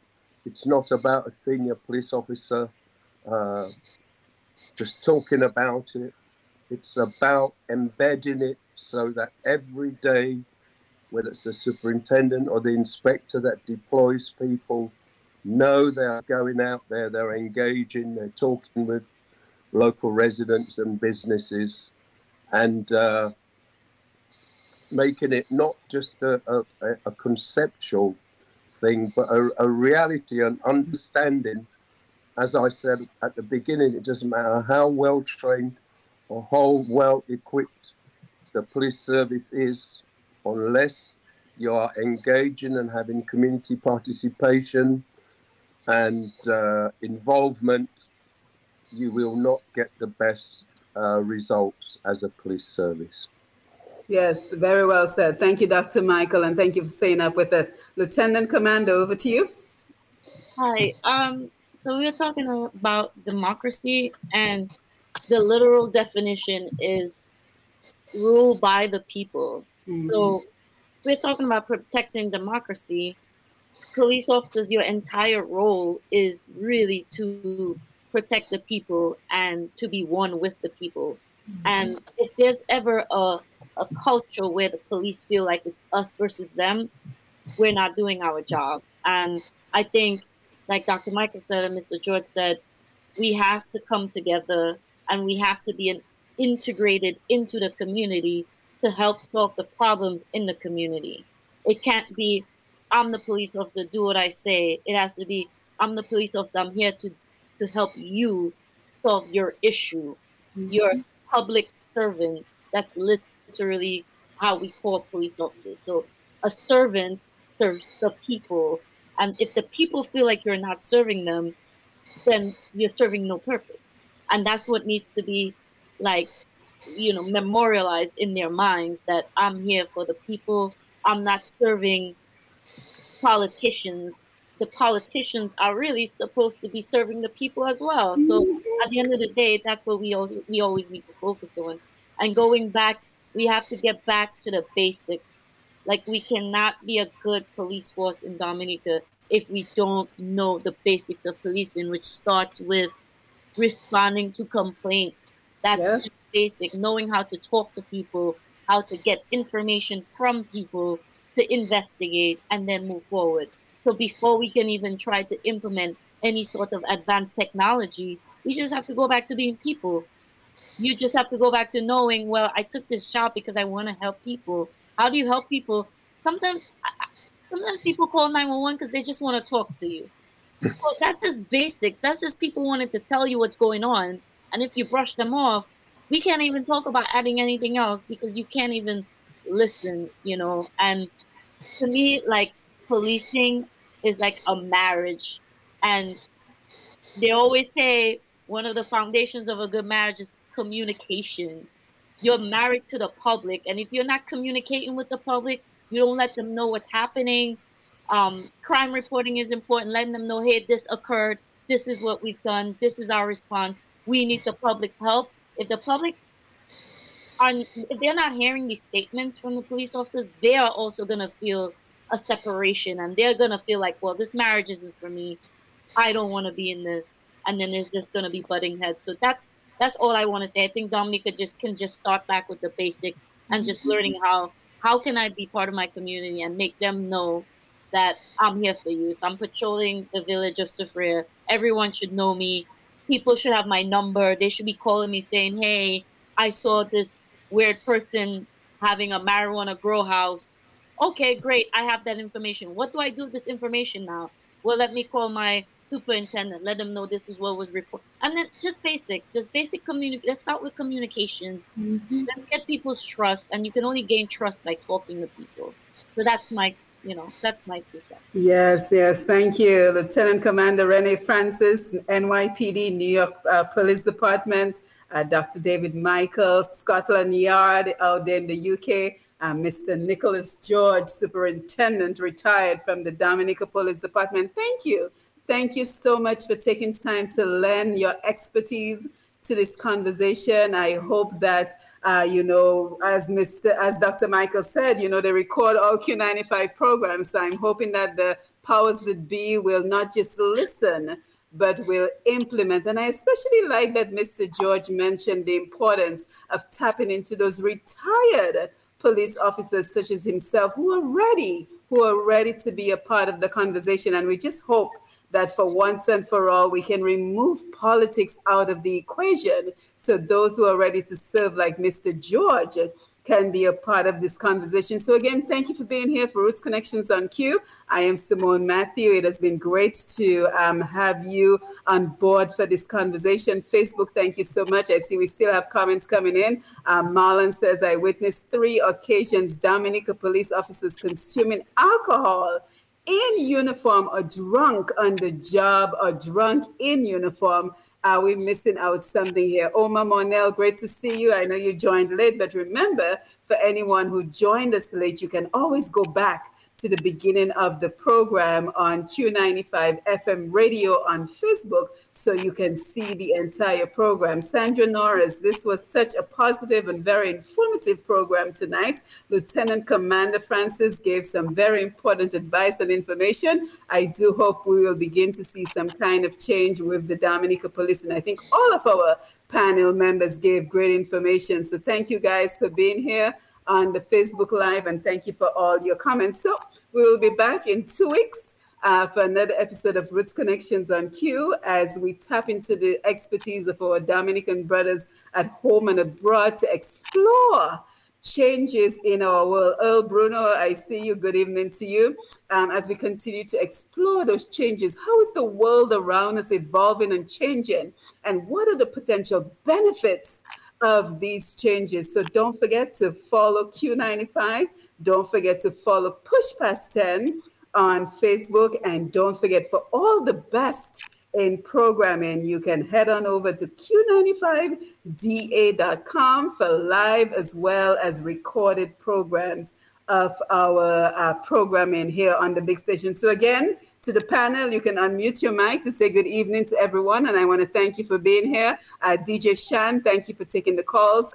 Sherwin Norris, thank you for keeping us connected. Until we meet again next week. Will, Charles, I see you. Everybody's jumping in at the last minute. So thank you for being here. And everyone, you have yourself a pleasant evening. Good night. Thank you. Good night. Thank you. Thank you so much. Take care. Okay, good.